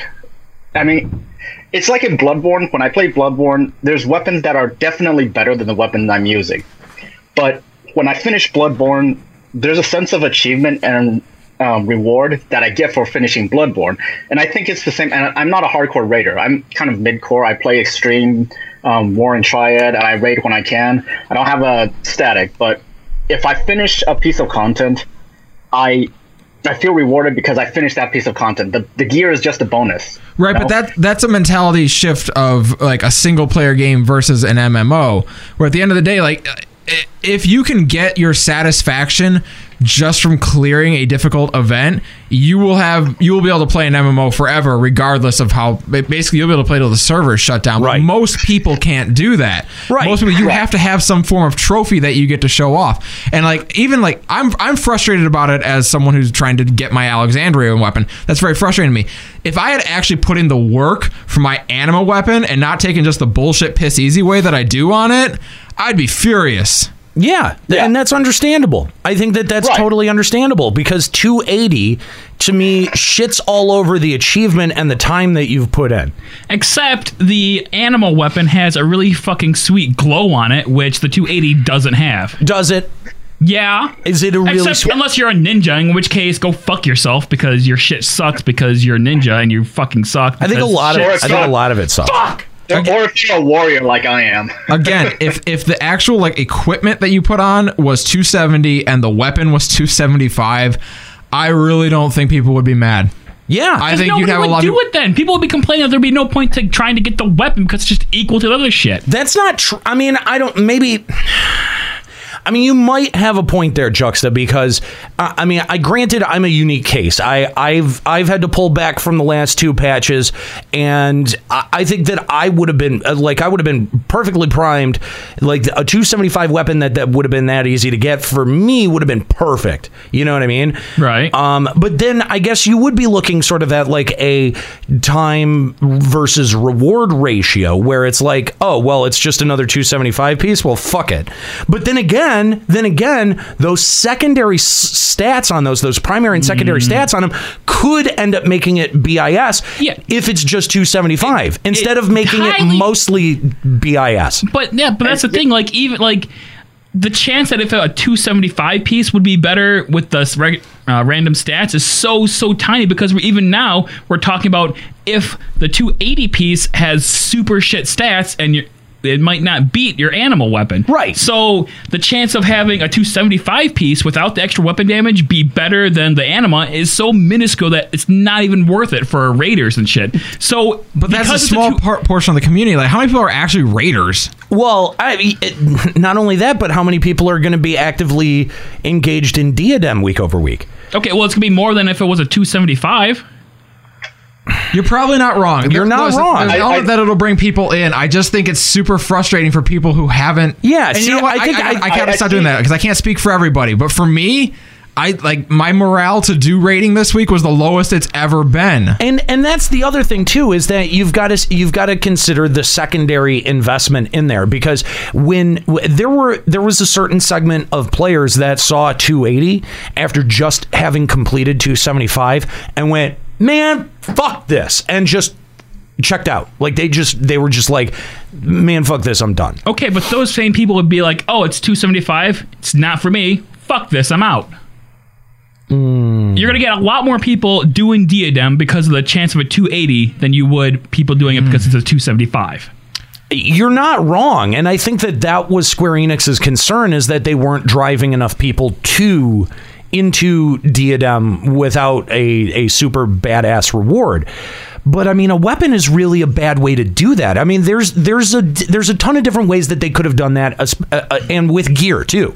That's what I mean. Like 270 gear that had a chance to be BIS if you got the right stats would have been fine. Or even 275 gear to bump it up a little bit, because you don't have that one stat that makes it better. See, with weapons, you've got that base damage. Got weapon damage. You've got that base damage that pushes the calculations, like that. There is a base calculation there that it pushes up that makes it way more attractive, right? You don't have that on gear. You don't have a base damage on gear. So those primary and secondary stats become way more easy to gauge, right? You've got like defense, but defense doesn't fucking matter for anything.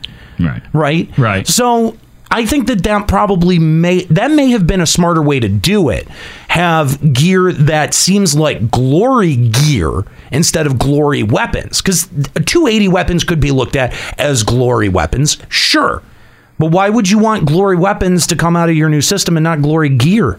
I think they both should have come out of there. And they should have had unique looks too. If they would have put in just a unique statless glamour that you can get from those EMs, Man, I'd have to be in there like day and night. Well, there is new glamour that came out of Diadem, but you can just use whatever spoils to get it. Yeah. Well, that's lame. Yeah. But like base defense does not matter in the algorithm like base damage does on a weapon. Right. Straight up. It just never will.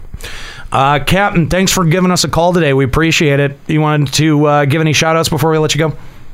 Oh, no, just my free company, Riders of the Shroud and Leviathan. That's what's up. Thanks, dude. Appreciate it. Appreciate hearing from you. If you want to call Limit Break Radio, Limit Break Radio on Skype, 810-515-8715, limitbreakradio.com/Discord. Thank you for not being from Balmung. Yes. That's the least that we can thank you for. Let's get a couple more of these Q&A questions out of the way, and then we'll go back to our phone lines. Do you want to do this next question where it's like the kind of the weird back and forth between Yoshi and Matt? Yes, and I will be Matt. Okay. The question was, what plans are there, if any, to streamline crafting jobs like battle classes? For example, removing excess skills or sharing skills. And he replied, as we ramp up towards the new level cap, we'll be making adjustments to skills for Disciples of the Hand and Land as well. Unfortunately, we don't plan to introduce a new Disciple of the Land class, though. I think, Matt, we were talking about this earlier. You saw an old icon you hadn't seen before from like 1.x? It was a sheep icon. So a gatherer that can shear a sheep, but that's all they can do, right? I'm sure they can do other things. Like what, for example? You gotta, ready the meat for sales. Am I designing a new class right now? Okay, next. What? I feel like they didn't even answer the question. Apparently, sheep shearer was going to be, or shepherd was going to be one of the new. No, legitimately, I remember the icon that they're talking about. It used to be in Falcon's Nest in 1.0. There was a building out there that had, I think it was antlers, actually, is what it was. I think it was an icon of antlers. Okay, plus, not to mention, this actually isn't that far off. Like, think about all the other classes that craft, right? Everything comes from someplace. Miners have to get ore. Botanists have to get, the trees and the plants and stuff. So why couldn't there be, a butcher class that prepares the meat for cookers? I guess. There you go. I guess that could be a thing. Do it. When can we expect a Kryl outfit to be released on the Mog Station? Actually, they are working on something. Lied. Simple enough. Well, they had said that it was too hard for them to make, which is why they hadn't done it yet or something. Oh, all right. One that I was excited for. Are there any plans to make more seasonal events similar to All Saints Wake in 2016, like the Hawk Manor minigames? Now, this was the one that you had that was the seasonal event that you really liked. The Halloween event this year. Yeah, it was great. It was a lot of fun.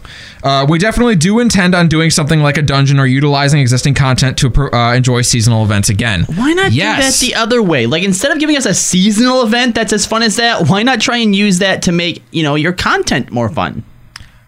I mean, I think this is just in the context of them asking about, hey, seasonal events kind of suck. This one was pretty good. Will there be more of that? And I think I'm excited to hear yes. Some of their core content kind of sucks, too. Well, you're not wrong.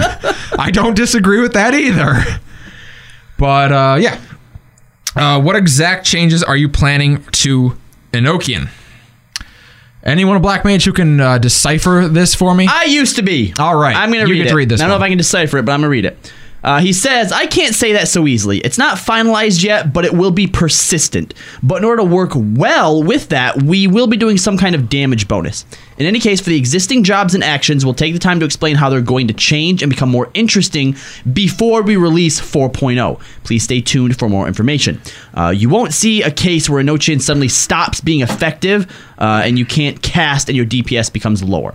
So everything that I do remember reading about this is they want Enochian to be a persistent buff, so that way you can always use they had talked about this before. Right. All your spells, but then they do also still want to put in some type of mechanic to where you still have to actually be good at your rotation to do again. But this is almost exactly word for word what they had said about some of the battle system changes that were in store, and I thought that it was the person who asked the question must have been really, really frustrated because they were like, what specifically are you doing to Enochian to be able to, what I mean? And I'm just like, that did not answer that question at all. That was about as vague as you can get. They're saying a lot without actually telling us anything. Yeah. So let's go back to our phone lines and talk to Satori Komeji of Sargentanis. What's going on, Satori? Hey, Aniro. How you calling doing? In about the whole, doing good. Calling in about the whole 280 weapon.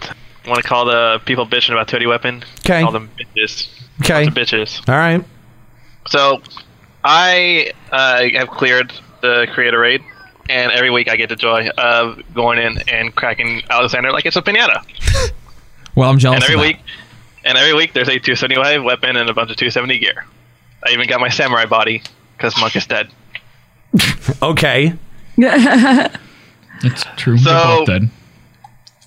So if I want to get a 280 weapon for Dragoon with whatever substats I have to queue into Diadem, and lately I've been doing with the 7th Heaven Bakery because all they do is they go in and they AFK. Yeah. And in the 5 times I've done it, 2 have been emergency missions. Okay, that seems pretty much like how my numbers were. And in the 2 emergency missions, I have gotten no weapon drops, but I have seen like 3 weapon drops. So wait, you've cleared the emergency mission. Yeah, I've cleared. Yeah, because he's not a bad Ascalia. Like you are. You can't even clear AS12, you fucking scrub. You're correct. You can't clear AS12. But I just want to layer the amount of random number generated bullshit that you have to deal with, right? Because if you clear the raid, you get a guaranteed weapon. Might be any weapon, but you get a weapon every week. Right. And every 2 months, you get enough pages to buy one. Or if you do your anima, you do your dungeon bullshits and whatever, you get your anima with whatever subsets you want. But with the new Diadem, you go in there, maybe you don't even see the event. And you go in there and you complete, and maybe you don't even complete it. Maybe you're a group of 72 or 60 something people came and do it. Right, but you can also do Diadem 20 times a day if you want. Right. But then, saying you do, clear, you open up you get your sack, right? Because the sack drops, and you open it up, and maybe you get a weapon. More than likely, you don't. Wait, can weapons drop from the sacks? No. Yeah, that's where they drop from. No, they drop after the emergency mission, right? Yeah, but they're in the sack. Okay, in the sack after. Okay. Well, I thought you meant they would drop after your just mission that you have. They have a chance to drop out of the little mission sack. I was about to lose my You mind. open up your sack, and maybe you get a weapon. More than likely, you don't. Okay, And of those weapons, you have a 1 in 13 chance of that weapon to be the weapon for your job.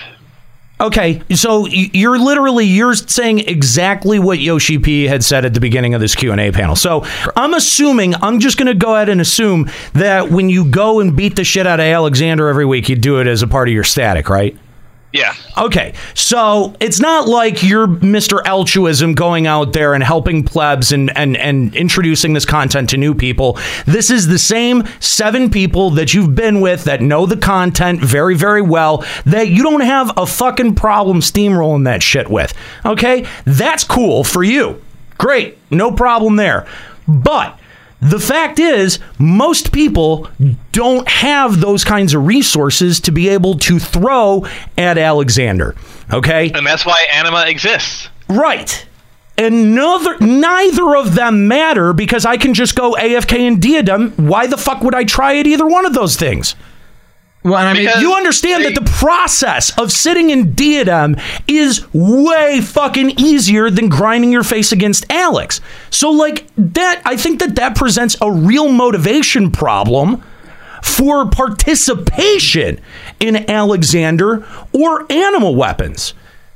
And I mean, I guess at this point in the patch cycle and in the content cycle, maybe Square Enix thinks that that's fine. Maybe they look at Alexander as a lost cause anyway, because there was less than 10% of the population that was doing it. Okay, so to me, that signals that Square Enix thinks that there was a bigger problem with Alexander than they're letting on, or that they've indicated to us. And that's why they recognize the difference in difficulty with Greetus was not sustainable. So then why are they copy-pasting the format for Omega?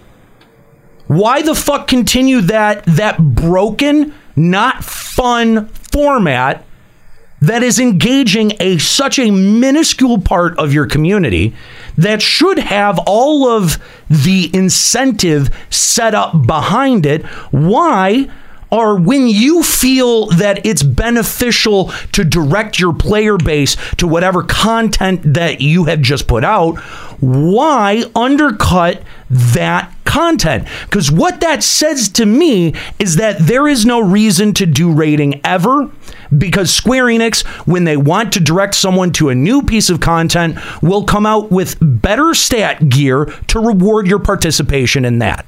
Well, then at that point, you can say that same complaint about the 24-man raids. When they introduce those, they give the upgrade materials to that. Yes. We've been, and that's exactly my point. This has been a complaint of ours, and this has been a problem of ours. And granted, this may be localized to us, but the reaction to the 280 weapons tells me that it's not localized to us. But then my response to that that the reward structure is fucked. Raiders can get the new tier of item levels sooner. At the start of patch 3.4, Raiders can work their way to 270, while someone who doesn't have access to a rating static or has no desire to, because let's face it, Alexander 9 Savage is easy. If you can clear Zervan, you can clear 9 Savage easy. To do what? Like for what? Like what? Why? Why get for the accessories? Yeah, why? But why? Like to do what content? What content do I need that stat gear for? But I mean, you could say the same thing to Diadem at that point. Like that's exactly my fucking point. Is that if we're not building towards anything in these patches, and the only thing that we're building towards is the next expansion, this does feel like a fucking treadmill. Oh yeah. This does feel like there's no, like if there's no single confrontation, there's nothing that this is building towards in its most basic form. Yeah, it's a treadmill. Yeah, that challenges the whole of your community, not just 10%. That's my problem. Is that the whole of the community is not challenged by anything. There's no stopgap. There's nothing in. I mean, you think that they're going to put in like some kind of fight in the final cutscenes of Heaven's Word that is going to be like, oh shit, I wish I had gotten 270 gear to do this. No. All you're doing is whether or not you're set up, how well set up you are for Stormblood at this point. And if that's something that you value, that's fine. But if there's no actual applicable trial or fight that I can take these to and make it feel like there is an actual difference, then I question what the fucking point is. Then at that point, you're not playing the game for achievements, you're playing the game for the social aspect of it. That's a very depressing fact, because you know what? That absolves Square Enix of their responsibility to continue to maintain their community. Why do you think there's such a focus on the event items? You know, making sure that there's new glamour gear, making sure there's new glamour gear on Mock Station. Because that's the whole economy of Balmung. But you understand what I'm saying? You're absolving them of that responsibility as soon as you take that off of them. Because there's different types of gamers that they have to appeal to. They have to appeal to achievement hunters. They have to appeal to people who are more social. That appear to player killers. Yep, and all of those plays, like, are you looking at server populations recently? None of them are logging in. Except for Bell. You know what I mean? Like for all of these people who are like, well, you've got to cater to the middle 80%. That 80 middle percent isn't fucking logging in. When your login rates are 40, 50, 60% of what you're getting around your patch, dude, that indicates that there is serious health issues with your community. But we're 6 weeks into 3.5. 3.5 was an odd patch. It didn't come with a lot of content. We're 6 weeks into it. We are some couple months away from. And why is that okay? Why is 3.5 dropping with minimal content an acceptable state of the game at this point? Because that's how 3.1 has been. That's how 3.3 has been. That's how 2.3. Okay, so you're actually making my point. Yes, I'm making your point. That's our problem. That's our whole issue this whole time, is it's not like suddenly, out of the blue, Square Enix has stopped caring or that it seems like their content isn't fulfilling. This isn't a new thing. Right. It's something that's been going on and on and on and on. And why are we letting that happen? Like, is there nothing that we could do to be like, hey, you guys need to up your game? Instead, we see interviews that come out of all these different, conventions and fan fests and stuff where they're like, you know what? We gave you too much during Heaven's Ward. We need to roll that. But like that, out of everything he has ever said, that blew my mind so much that someone is actually saying, you've been paying us all this money, you've been buying all of our stuff, we're going to give you less content. Yeah. What? I mean, for as much as people have been complaining at me that I'm not terribly engaged in the game, has that affected the output of this show an iota? The only time the output of the show was affected was when there was no content being produced for the game. And we still came up with content. And we still make great shit! We still make great shit. In fact, sometimes we're the only people making great shit in 14 during that time. So, you know what? I have a really tough time accepting that. I have a really fucking tough time accepting that. And again, I think that my disengagement, I can't be held responsible for all of it. Clearly, some of it is my responsibility. And it is because I'm paying attention to other responsibilities that I can't all the time pay as much attention to the game as I want. But it is Square Enix's main responsibility because this is their product. I can't be responsible for their product. My product is intrinsically linked to their product, which is kind of a dangerous proposition. And we knew that. We knew that from the 11 version of the show. But yet, I mean, you guys want to sit here and complain and bitch about, well, you get money for doing this show. How dare you be disengaged? How dare you say that you not like the content? What a slap in the face. No, the slap in the face, motherfucker, would have been if we took the show from 3 hours to an hour and a half. If we decided to do the show on a bi-weekly basis instead of a weekly basis. Hey, you're only getting 2 dungeons per patch? Now you only get 2 hours per week. Right. Now, that would have been the slap in the face. And I'm just going to remind everyone of the 11 LBR structure for just a hot second when you think that your funding or that your donations don't do any actual tangible good around here. Okay? If you remember, the old 11 show used to come out maybe once a month. Maybe once a month. And when it did come out, it would constantly feature different voices. There would constantly be different people involved because it was so difficult to find people who were still involved in the game and still engaged in the game to a point that I felt was satisfactory to represent the product and at the same time present an entertaining product. That's difficult. That's a difficult line to toe. And the fact that we come out here week after week, especially in the big tracks of time that Square Enix gives us absolutely nothing, and we can give you 3 hours worth of content. Don't sit there and tell me, don't sit there and tell me that, you don't have the right to say this. Like, no. What you're supporting is the show, this entertainment product. It's always been an entertainment product. It will continue to stay that. And our commitment to the game will waver. It will falter. I don't expect... If I was expecting myself to be continuing to log in at this period of my life, I would have to place that expectation on all 4 other hosts of this show. Can't do that. I won't do that. Because... everyone should no one should feel like FF14 is their job, right? Like logging into FF14 is their job. It is a part of our job to be connected to the FF14 community and know what to talk about when we open up these mics. That is a part of our job, but not to be logging in and doing something that you don't enjoy. If it's repetitive, if it's the same thing over and over and over again, and you don't like it, don't do it. If you like that, go for it. Nika and Escalia clearly get something out of rating that I don't get. And that's fine to have a variance of opinions on a talk show. I don't get where people think that we have to be cheerleaders for this game. or that they want me to come out and fucking actively lie to them. Lie to me. Tell me that it's good. Tell me that you like it. What is my opinion even? Why does it affect you? What does my enjoyment of some kind of content in this game affect your enjoyment of it? You might scare off new people, though. Good.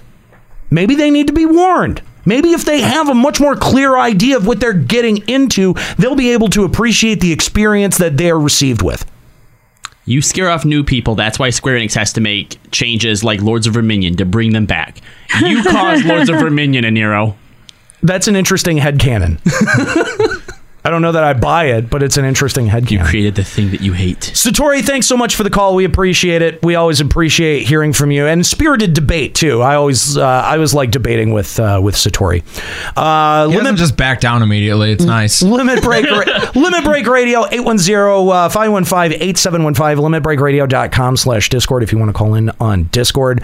Let's keep making our way through the Q&A here. Sir, so we got an actual Stormblood content question. The crowd cheered for that one. Having been working on Stormblood for so long, is there a particular piece of content in it that you think we as players might miss or overlook that you are proud of and want us to notice? He says, in terms of playable content, we did our best so that the players will be able to go through and not miss stuff. Are there people in the audience that like to climb on things when you're in the field? In Kugane, you'll be able to climb to pretty high places, so if you want to explore in that way, I'd encourage you to do that. It's very tricky, though, so don't be. So you might see people falling off. Don't be scared. Don't be scared. Interesting. Don't be scared, guys. Don't be scared. You can't die from falling unless you're aggroed. I've been playing for about 3 years, done all the raids, but the hardest boss in this whole game is getting in touch with your customer support. Does anyone actually pick up the phone? I've spent a 6-hour day trying to get my account back, and I haven't been able to do that. Now, to Square Enix's credit, they did tell this guy, like, hey, come talk to the community manager after. Yeah, and that's pretty much the back and forth of the conversation was he asked what it was about, and then said, the community team's here, talk to one of them. Yeah, and, I mean, good for this guy. Hopefully he gets his account back. Unless he was given the runaround. No, unless he was a healer. Unless he was a healer that doesn't DPS, in which case I hope he never gets it back.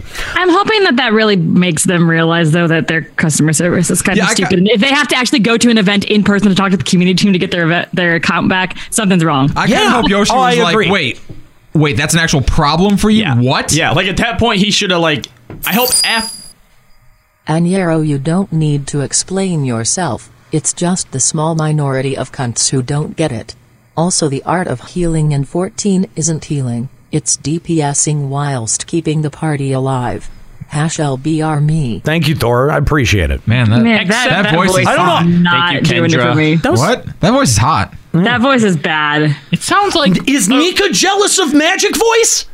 I think Nika's that's the jealous. First voice that I thought was really just bad. I think Nika's jealous. I think we do need to change it because the fact that Scalia we can't have another girl on the show. I think that's the problem. Nika doesn't. No, I want more girls. Nika's position is the one girl on the show. All girls, because it would actually make sense. Maybe we'll replace you with Magic Voice, Nika. Fine, do it. Get better opinions that way. Anyway, I appreciate it, Thor. I don't think I was explaining myself or defending myself. It's just there was a lot of people who latched on to that one sentence, like, I'm not playing very much right now, that I said on the last episode. And the amount of feedback and the amount of reaction that I got on that was, I mean, it did not go unnoticed. So, if I'm going to use this is my show, I'm going to use it as a platform to talk about whatever the fuck I want.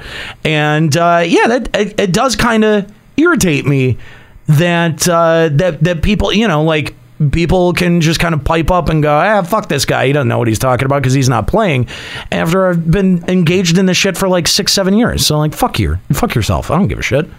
Yeah, I forgot. This next question was asked for you, Aniro. What's the status on the male bunny outfit? Yes. Why would this be asked for me? You know that the only person who cares about this is Juxta. And me. Well, no, I don't play male. I'd care otherwise. This is a good question, okay? He says, I do remember this. We talked about this here at PAX East last year. Last fucking year. Thank you very much. Our process for the Hure and Rogadin is done. The other races, we were working on it, but now we're focused on developing Stormblood, so it's on hold at the moment. Go fuck yourself, I'm sure the Yoshi. person in charge of what maybe watching and had a realization like, oh, I did get to review the one for the Hure, and it was pretty nice. It was pretty sexy. See, we need more sex in our lives. Great. Sweet. Look, I don't know how to write a single line of code, so I don't know what goes into developing a video game, all right? But I don't think you code graphics. Whatever. That just goes to prove my point, okay? That you're an idiot, okay. But to include me, IOStream? The fact that in a year they've made it for 2 people, and then they're like, but now we have to take people off of the male bunny suit to put them onto Stormblood, like, that just... Because their team is so fucking small. They have like one person who worked on it in his off time. I feel like one person in his off time should be able to do that, and it shouldn't take him a year. It should take like a week. Yeah. Or if you promised something at PAX East last year, maybe just like when you're like 6 months out and you're like, oh, we still haven't done this, and people keep fucking asking about it, take one art guy, say, get this shit done for all the races, be done with it, take a week. How is he trying to pass off that he's just hearing this question for the first time? Yeah. Like, I'm pretty sure that this has been asked at every single event after PAX East last year. Absolutely. P.S. Apple Nectar, shut up. Developers are stupid. Thank you. That's great. Please implement an OPOD. Please. And then they wrote it in Japanese also. Orchestrion pod. Yeah, Orchestrion pod. I think that this is a great idea, and I think that they need to make our RSS feed available for the OPOD. We need new systems. It's a wonderful idea, yeah, but I think it would require a lot of bandwidth from Soken and the sound programmer. Wait. Okay. No, the fuck it wouldn't, because all of the goddamn music is client side. It's not streamed over. What the fuck are you talking about? If Soken was here, he probably would have screamed no and ran out the door. What? That being said, I'm just reading it as it's written, man. Well, we killed the messenger. That being said, I will at least give him a heads up. Please purchase the original soundtracks. This is such a stupid excuse. All of the fucking music tracks are on your hard drive. It's just a matter of like pulling them up, right, and streaming them. Like fucking stupid. This doesn't even make sense. Come on.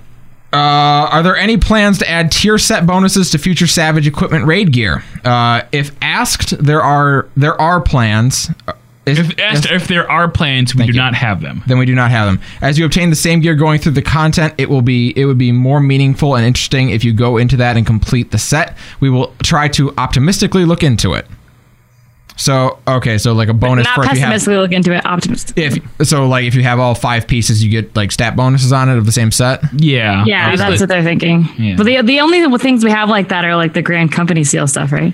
Right. Yeah. Yes. So that's like the idea out of like Diablo 2, right? Where they hit first. But that'll make raiding gear a little bit like more cool to have, I guess. It would. Yeah, it'd be nice. Like that could maybe make having your full set of raid gear kind of like maybe it. If you don't have the full set, a mix of stuff is BIS, but if you get the full set, then it's worth having something super. That way that puts a little bit of gear lust. I don't know. But I mean, like that's what we've always said that we would love to see stats that end up augmenting abilities and stuff like that. Like that's a good way to do that and at least introduce that concept for your player base and have it applicable and usable in certain situations. So yeah, you're right. Like if you want BIS, you go for BIS. But this additional, like this full set bonus might be worth having. It may be not necessarily better than BIS, but like have a different application. Or not even if it's just application, but it's like it is. Having the set bonus is the best equipment you can have unless you have like the perfect combination. Like it is like literally number 2 on the list. Yeah. With Stormblood coming, new areas and cultures, I was wondering if there were plans to expand on the different cultures of the clans already in the game. Some of them are lacking even in the lore book. There's not a lot of information on Duskwights. Okay, I was wondering if we can get some more lore. And he says, I don't want to say we won't be featuring some of the different cultures that already exist in the 4 city-states, but I can't pinpoint on which group it's going to be. Even in 4.0, there will be characters or NPCs that may not have had the spotlight previously that will have more of a focus. It might not happen to be the character you have an affinity to, but we'll be featuring them along with the storyline, so we encourage you to play through the story of Stormblood. If I mention something like that to our lore team, like Banri Oda and Koji Fox might say, oh, we want to make another lore book, so... What, and that would be a bad thing? I was like, what would be wrong with having another lore book? Like, after this expansion is kind of played through, I would totally love another lore book per expansion. That'd actually be so cool. Yeah, the close out of every expansion, there's a lore book. It's their fastest selling item that they've ever made. Yeah, let's not do that, Yosheep P. Like, let's not do that again. Yeah, but think about how much work it was to make a lore book. Yeah, but you don't have to. It doesn't have to be that big. Like, if you do it per expansion, like you a lore pamphlet. Yeah, well, you could do it as like a like a soft cover. Hey, or is he a geographical? Just put out a monthly magazine. Oh my god, that's actually kind of brilliant. and then in like 5 years, you get the full box set with all the cool spine outs. That would be hell yeah. Well, fuck this. This is a great idea. Eorzean Geographical does not cover Orthard, so we obviously can't do that. Find Heidelin Geographical. I knew that Juxta was such a stickler. I'd like to see Heidelin's Geographics. Let's go back to our phone lines and talk to Crimson Tinted of Balmung. What's up, Crimson? Crimson. Hey, guys. What's up? Mike sound all right this time? Yeah. Sounds good. Yeah, sound great. Thank the good Lord Jesus. Anyway, I digress. So, I wanted to talk about, at this point now, with the last major content being released for Heaven's Word, I feel like at this point we have sort of the ability to do an autopsy on Heaven's Word at this point overall. And honestly, the autopsy of this expansion as an entire arc leading into Stormblood is not very good. That's correct. Well, we still have one more story patch to do, so I'd be careful about that. But I like that instead of calling it like an analysis or like a critical look, you call it an autopsy because this game is basically dead. Well, that's I'd like to disagree. And yes, there is a little bit more story coming along, but if you look at the overall content picture, leading up from 3.0 to now, what are the major highlights that you as a sort of historian, right? You're going to go and look at, right? You're going to look at trouble balancing the raids at the outset. You're going to look at Diadem is failboat. You're going to look at what the fuck was Lords of Verminion about. You're going to look at all these data points of either new proposed systems that failed or existing formulas that had problematic implementations throughout the series. And honestly, I think we're in a situation now where, as we've been pointing out for hours now, the vets have nothing to hold on to right now. Yeah. Till Stormblood. Nothing. Right. I'm sorry. 280 items are nothing. Okay? And people that are newer to the game economy they may have, not as negative an opinion of Diadem 2.0 as the people who went through fate grinding before, like 2.0, 2.4, etc. Right. But who were they trying to appeal to with this content here, with this Diadem 2.0? Who were they trying to appeal to with this late expansion patching strategy? I honestly don't know. It seems like they've somehow managed to piss every major demographic off, which makes me genuinely worried for the year-over-year player health in this game. Yeah, I think that you're hitting on something important there, Crimson, is that, almost every major demographic was pissed by this change. And it was really only the dick riders of Yosheep P that were defending him up until he said, chill guys, yesterday. And then even more people jumped the fence because no one has a brain for themselves. But the thing is that I think that the initial reaction was really pretty justified from the player base, because as Crimson pointed out, it is almost impossible to pin down who exactly this content was supposed to be aimed at. Who was supposed to be getting the most out of this content? Is it the casual player base? Is it the hardcore player base? Is it the raiders who are already done with A12? The answer, I think the answer in there is actually he wanted everyone to have a place here. He wanted everyone to have something that they could pull out of it and be worthwhile. And when he did that, he made every other accomplishment systemically feel like less of an accomplishment. And what you do there is you end up pissing off and alienating your veteran crowd.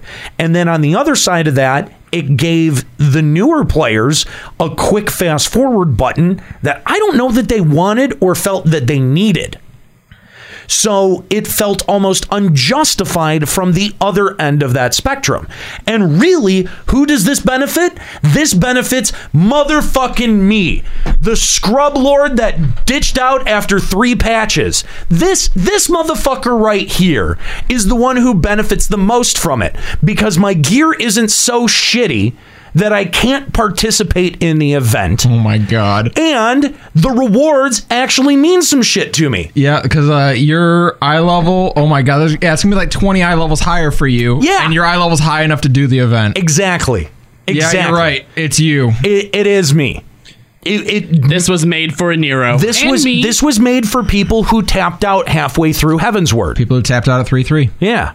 And I mean, like, I've even got something up on them where I've stayed at least semi-engaged, where I've gotten at least most of the tome gear out of the out of the patch cycle. I at least stay connected enough to get that out of it.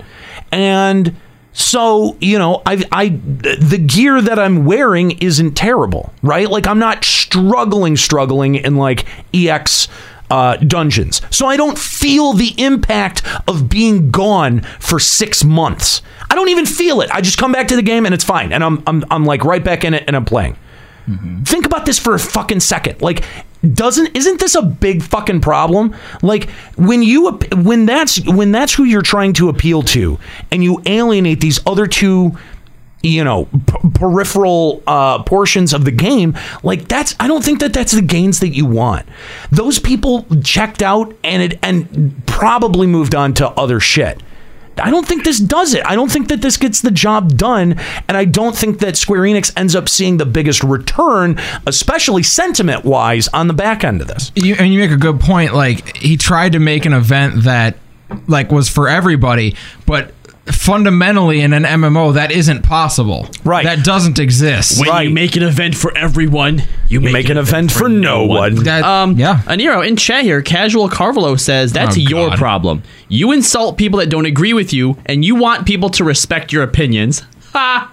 No, he doesn't. Because you don't play enough, but can't handle other people's opinions. What a shame. No, well, first of all, I'm not demanding any kind of respect from anyone. You don't have to respect me. Don't respect me. Call up the show. Disrespect me. Here's the only thing that'll happen. I'm not going to cut you off. I'm not going to ban you from the program. I'm even going to let you finish your point. What I'm going to do is I'm going to have my piece after you have yours. That's what people really can't square. Like, that's the thing that people really can't stand, is that after they come at you with some shit, and you go, no, this is the way that it actually is, and all of those things are perfectly valid, and you shut them the fuck up. That's when they get really incensed. You back them into a corner, and then suddenly, and it's funny because they think they're backing you into the corner, and suddenly they're in the corner, and they're like, "How the fuck did I get here? You've been there all along. You started there. You started there." Okay, so I don't ask for any kind of respect. I don't even think that anyone respects me. I know Square Enix doesn't respect me. I don't command respect. I bet Koji likes us a little. I don't command respect at all. It's the dick jokes. At all.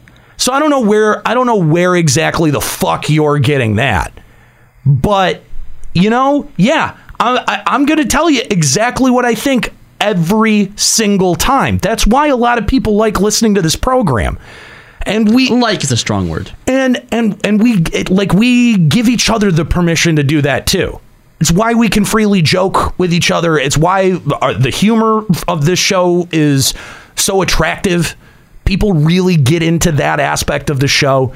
And so, if you want to hold that against me, fine. That's fine. I don't care. And the fact that I don't care, you can go listen to Mog Talk. They just had their 100th episode. Go listen to fucking State of the Realm. They're boring. Zing. Go listen to any of the preponderance of FF14 shows that exist out there. Okay? I don't really care. I don't. It's not a big deal if you go away. Not everyone is going to go away, and that's the part that bothers you. Anyway, Crimson Tinted, thank you very much for the call. We appreciate it. You want to give any shout-outs before we let you go? I just wanted to give a shout-out to people that have been playing this game longer than 2 years, that they're somehow still here and haven't flipped the table. Cheers on you, man. That's some fucking dedication right there. Yeah, a shout-out to us. Fair enough. It's just for the veteran rewards. Yeah. Thanks, Crimson. Thanks for the call. We appreciate it. We always enjoy hearing from you on LBR. Limit Break Radio on Skype, 810-515-8715, limitbreakradio.com/Discord. A couple of more. Yeah, so you want to rapid fire a few of these? We're getting to the end. Yeah, let's get through the end of the Q&A, and then we'll go back to our phone lines. I think we've got 2 or 3 people still hanging on. I pride myself in being an interior decorator in Eorzea. I've always wanted to display my gear and weapons that I've worked hard on in the house. Can we get mannequins or weapon racks? We just happened to have a similar conversation about this about 4 days ago in Japan. We will accomplish this in the 4.x series. Yay. So please look forward to it, 4.55B. I want my mannequin. One of my favorite things to do in the game is run around and explore. With swimming and diving coming in Stormblood, will we have a diving log where we'll run around and dive off cliffs and stuff? God. What? Who wants this? No one. Literally no one. This one guy asking. I'm afraid Literally I haven't no confirmed yet which areas we'll have in the travel logs, but I'll double check during the reviews to see if some of those points are underwater or not. But please don't complain if it's out of the way or a bit of a hassle to do. Currently in the game, we have people looking for challenging content. Once you do that once a week, you have nothing else to do. Is it possible to add more content in the game that's just as challenging as their hard raid so people can do other stuff too and be happy? It might not be possible unless we expand our development team to twice the size. If we make the content too hard, though, people complain about that too. If it's too easy, people will complain about getting through it too quickly and being bored. It's a difficult balance to strike. We do intend on making content for those teams that clear the raids and are looking for more challenging content. So once we are at a stage where we can reveal more information, we'll be sure to do that. I made this point at Frankfurt Fan Fest too, but don't complain if it's too hard. I love that, putting that on there. Like, seriously, I'm sick of you guys complaining. Stop it. Yeah, pretty much. Yeah. Are you planning on expanding the mentor buff in Stormblood since the level cap is going up?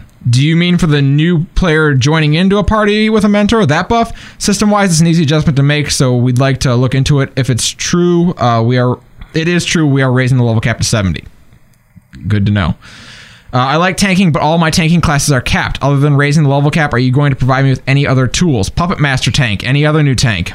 Is this a troll question? I can't believe that the entirety of the PAX East panel room didn't descend on this guy and rip him limb from limb. Absolutely. A Puppet Master tank? Are you shitting me? Ritual sacrifice in the middle. Are you shitting me? Get out! From now, God. He says, from now to add a Puppet Master tank. From now, I'm gonna die. If the development team dies, we won't be able to introduce any other jobs ever. Let's just enjoy Stormblood content first. We still haven't finished making Stormblood itself. For the next 2 months or so, it's going to be hell for us. If in any case, Red Mage and Samurai for Stormblood were highly requested, so I'm very relieved now that we've announced them. After you've enjoyed playing with these new jobs, that would be a good time to think about what jobs to do. I want to request to the devs for the next job to be added. I want to reiterate after playing these new jobs. They're saying, like, hey, I told you what jobs you're getting. Play those first. Right. Then you get a new toy. This isn't a question. Get a third job. What if they're holding it for... It's sheep shearer, and you're not getting it. And one last thing that was announced, it's of course big news, is that the North American Data Center will be moving to North America and getting an upgrade. That's actually pretty cool. Thank heaven. This should finally deal with those level 5 ISP issues that we've been plagued with since A Realm Reborn. And that move is happening in May prior to Stormblood's release.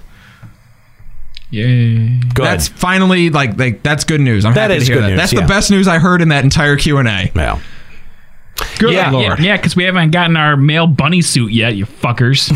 Oh yeah, we are getting mannequins. That's also good news. Hollow Shadow in the chat. People are going to cancel their sub to this show after this episode. I know. Oh my god. I wanted to call it out, but I'm like, no. But I'm just thinking to myself, oh honey, you're new here. It really is pretty funny. Like you're new. Let me put it out there, okay?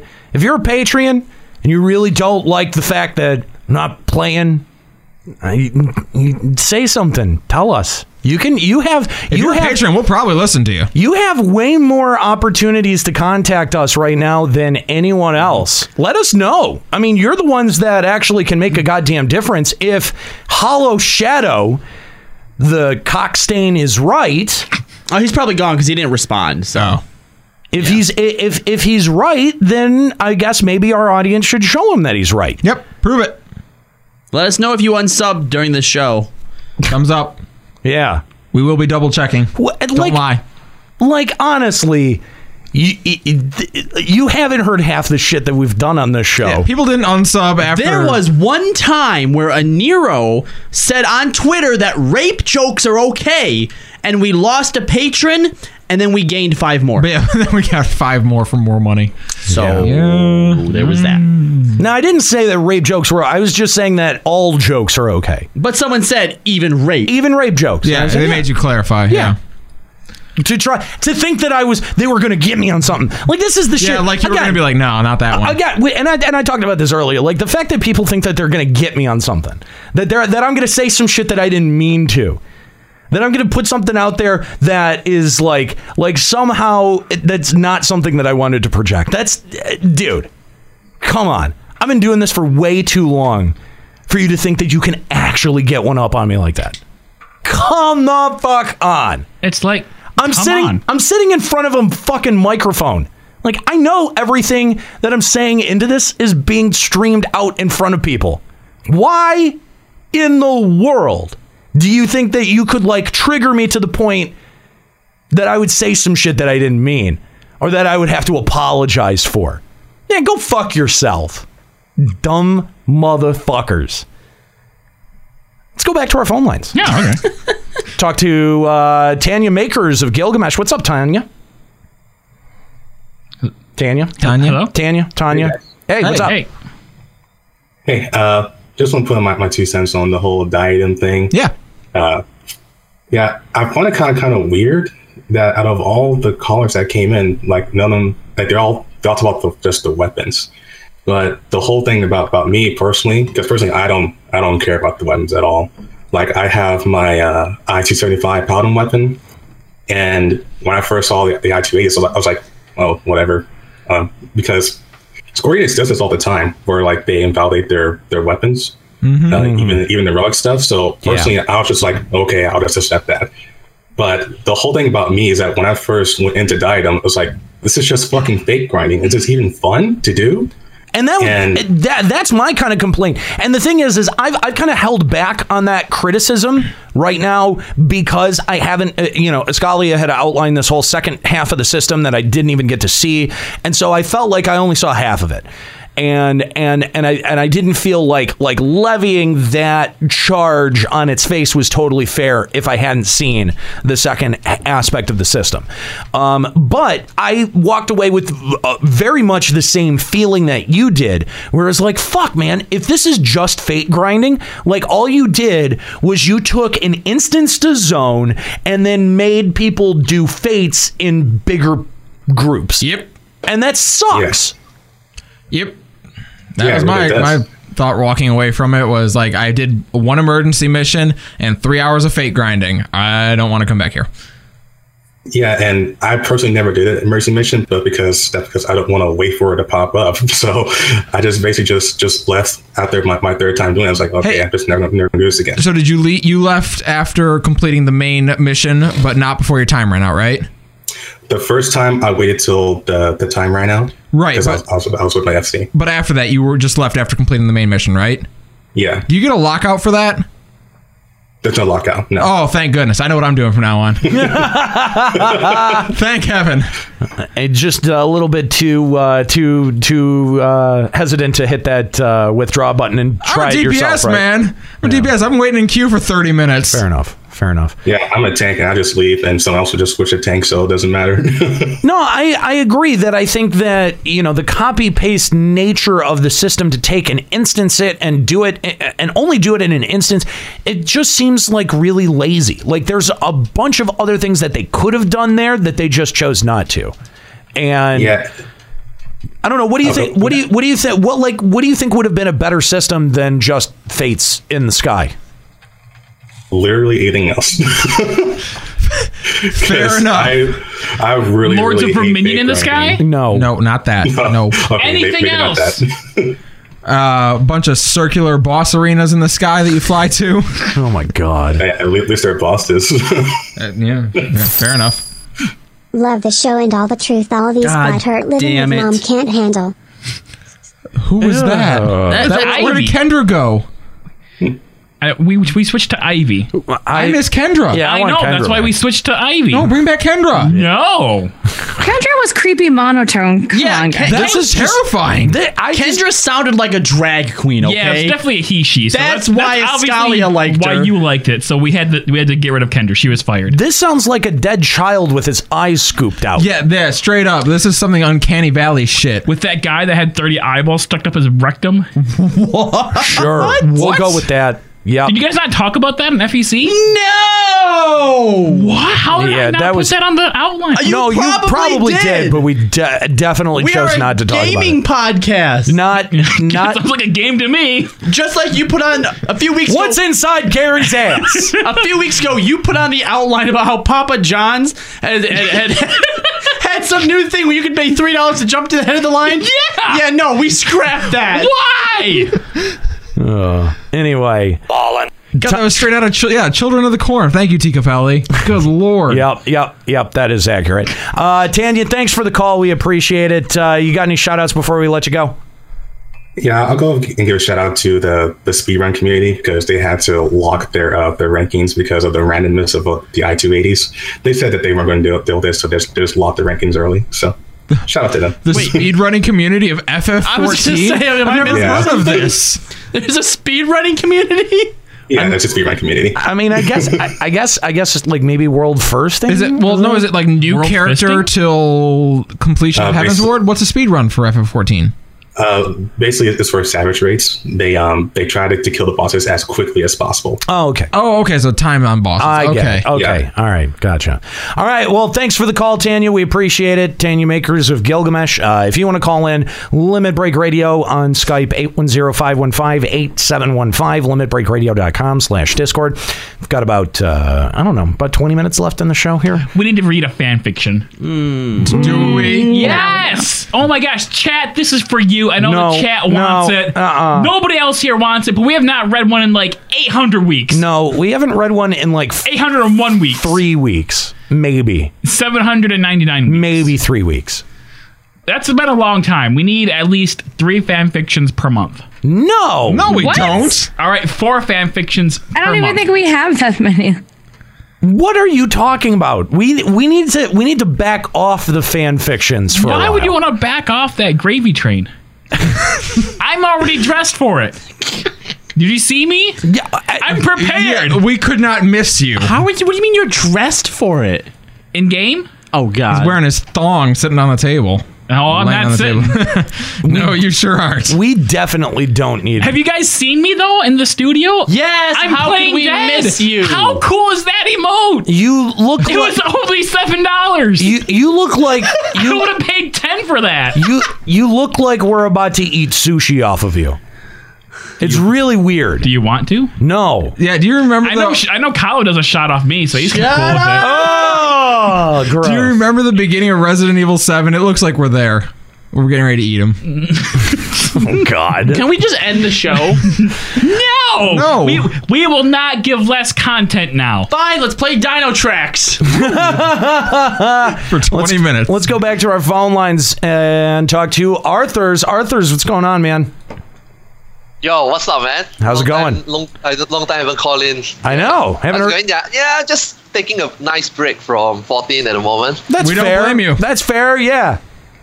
Yeah, I mean, since I'm taking a break from 14, I obviously didn't haven't played this new Diadem yet. But with all the salt out there on the first day, with the things that I read, in Discord, etc. I mean, I'm honestly not surprised.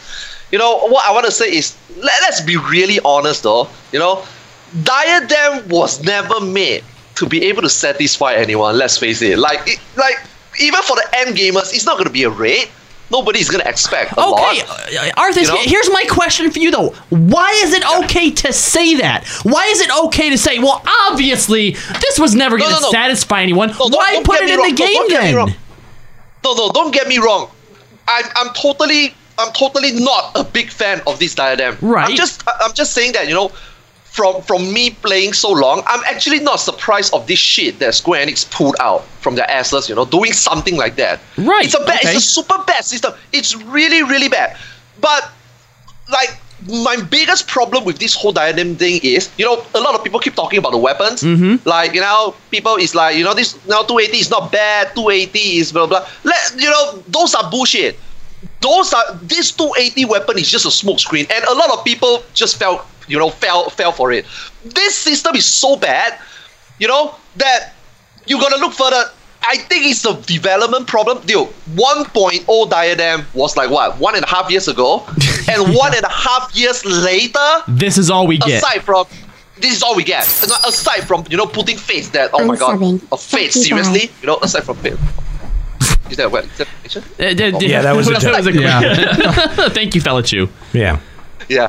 So, instead of doing something different, I mean, they did something different, but it's still like what you guys just covered on the previous call. It's still an existing system. Yeah. And then, on top of that, you would think that, okay, give them a little bit of credit. They did do something after 1.5 years. No. But they still don't do anything regarding the loot. The complaints that we have today regarding the 280 weapons is no different compared to 1.5 years ago when we were complaining about what is that? 210 drops? They were also best in slot, right? They were during They had the potential to be, yeah. Yeah, so the complaint is exactly the same. It's just that now, this time, they just toss you a 280 weapon. Because let's face it, I think I don't remember the name, but the previous caller from Gilgamesh, I think he kind of said it on point. This 280 weapon, they put it in, they've been, like I say when I initially called, they have been doing this same shit.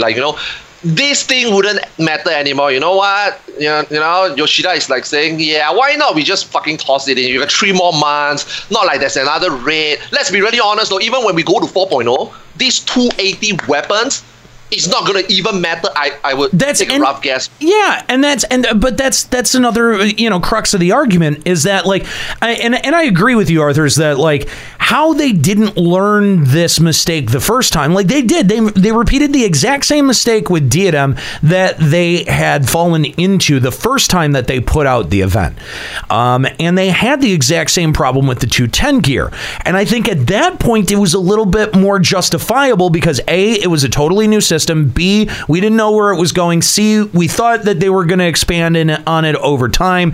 None of those things happened, right? So it ended up being an odd duck. And then Square Enix came out and was like, it didn't work. We're going to retool it. And now we have it reinstated at the end of a patch cycle where there's not going to be anything that's going to outpace this gear until we get to Stormblood. So it really does feel like Square Enix didn't learn their lesson the first time and didn't understand fundamentally why people responded so poorly to the 210 gear. And you know what? Yeah, it got a lot of people into Diadem, but you know what? As soon it got people to check out really fast too. You know what I mean? Yeah, the biggest problem actually is not now. Is that, I mean, I'm not sure whether you guys remember the recent interview where he says that, you know what, guys, Diadem, we are revamping it. During that time, we didn't know that it will become like this. Now that we know that it become like this, let's be really honest, it's a fucking failure, okay? Now, they said that they are gonna take a lot of feedback from this because, oh shit, what was that in 4.0? The Forbidden Lands of Eureka, is that what it's pronounced? Right. So they say that this Diadem, they will be taking a lot of feedback from this Diadem because they kind of indirectly say that the Forbidden Lands of Eureka is going to be something similar system as this revamped Diadem.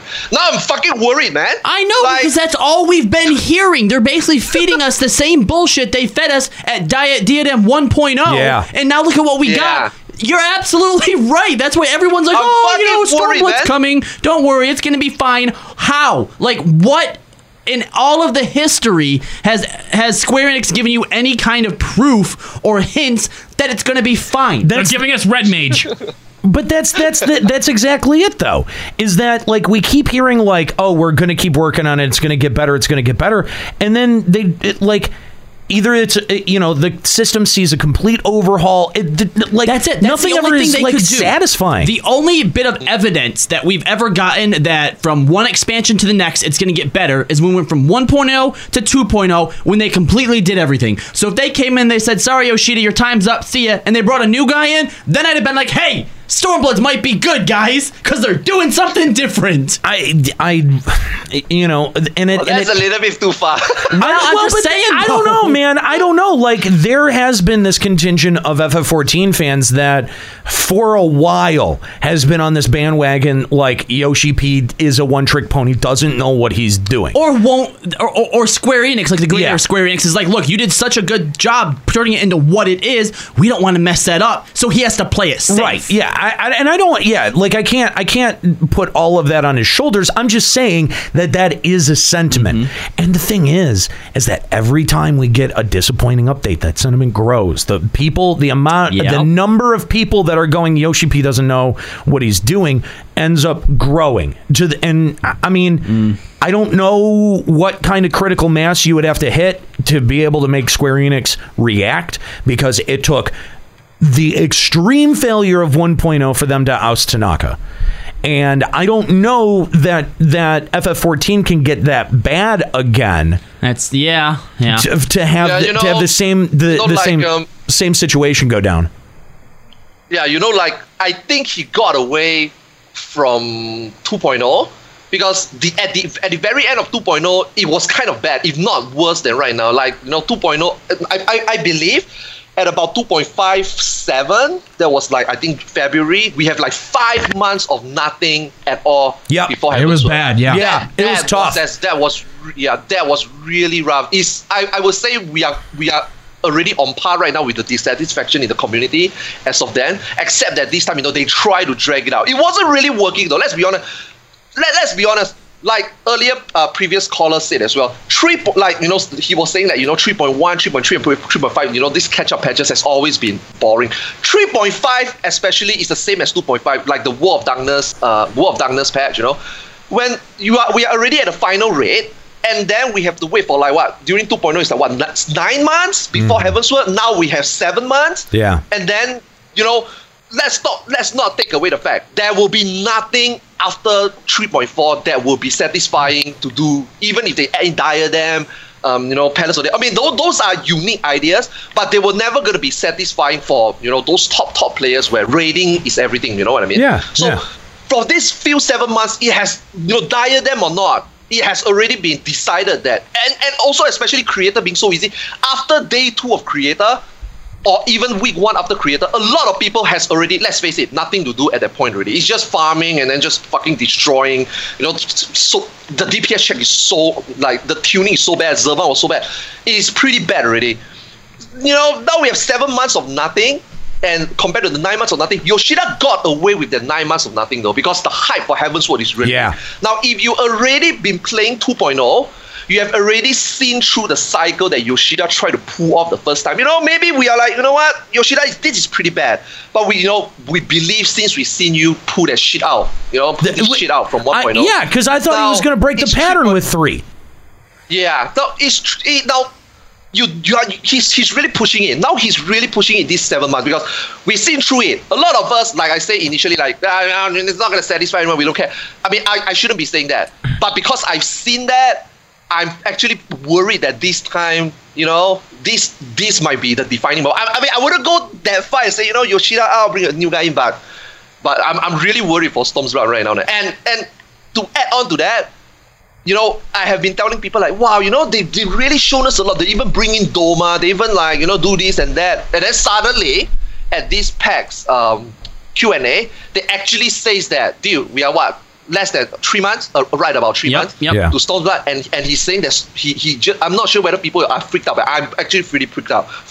He was saying that you know what, we will look into it. You know, right now this 2 months is going to be really bad. You know, Stormblood is not even near finish yet. I'm fucking worried, man. Yeah, and no, I am too. Diadem, you dragged the Diadem so long for this, and now you have 2 more months to Storm's Blood. Oh my god, this is a make. We all say this a lot. This is a make or break for a lot of us. I just hope absolutely, absolutely. And I think, you know what? I think the only thing that's keeping me hanging on right now is the battle system revamp for 3.0. Maybe, yeah. Oh, come on. Well, because when you look back, like let's say the past year and a half, 2 years, like all right, yeah, there's been a lot of stuff. He's got a lot of criticism and stuff. But let's look at this stuff that we tried to hold on to, right? Diadem 1 drop. It was a disappointment.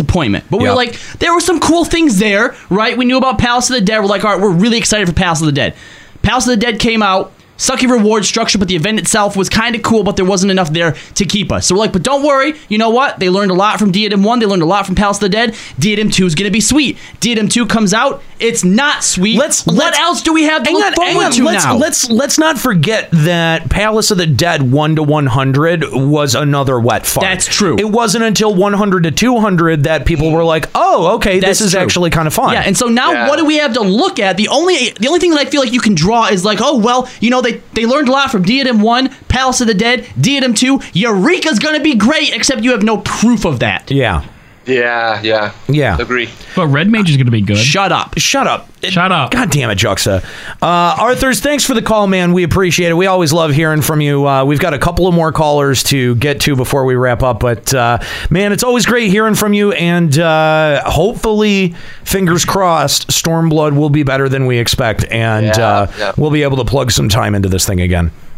Yeah. Yo, you guys are awesome, man. Like, you know, recently there's really nothing to do in 14, and I kind of like the way you say, you know, you still manage to do good shit even there's no shit for you to, you know, work on. Thank you, Arthur. That's really cool, man. That's really cool, man. I always enjoy hearing from you guys. Thanks, man. We appreciate it. And I think that everyone who criticizes the show really forgets that. Like, forgets, or they just never knew it to begin with. SE doesn't give you good content. Play more Dino Tracks. Arthurs, thanks for the call. Of course, is here. Hi. Of course, check him out. Check him out. Twitch.tv/Arthurs.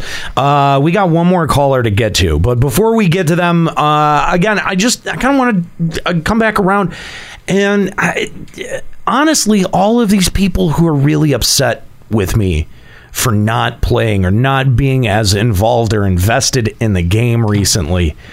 It is really funny to me. Like, it's funny how much they think they get under my skin. It's funny how much they think I'm being defensive when I'm not. When really all I'm doing is questioning their expectations. I'm questioning their expectations. Like, do you insert the same expectations for journalists that you take the opinion of?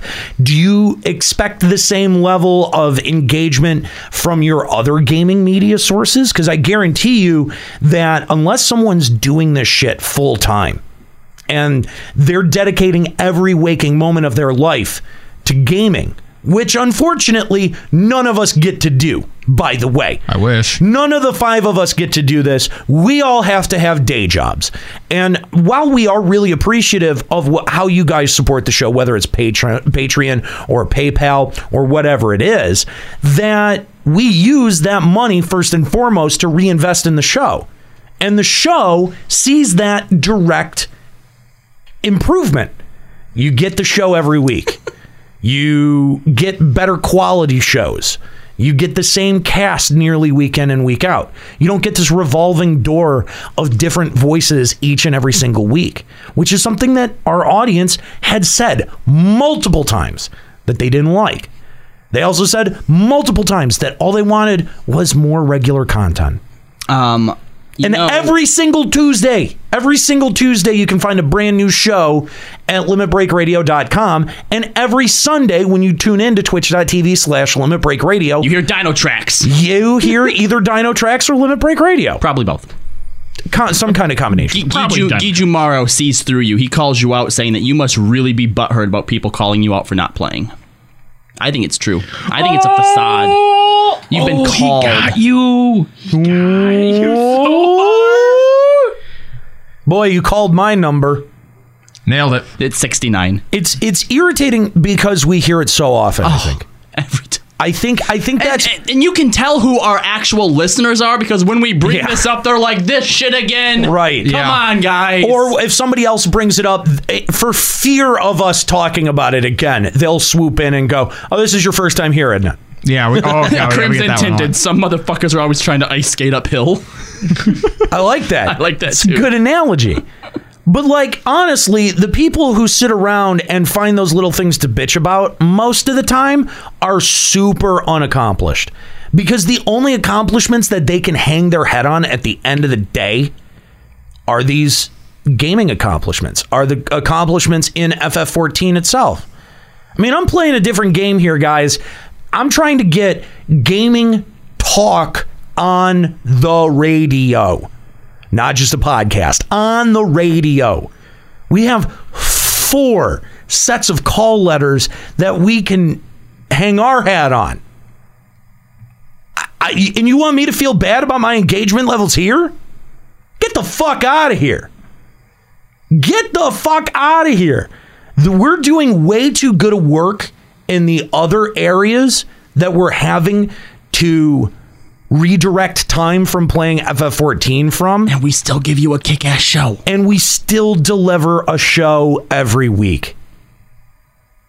I mean, as soon as, like, maybe we should talk about the fact that we're all kind of disengaged from the game. Maybe we should talk about the fact that a 3-hour show is a lot of work.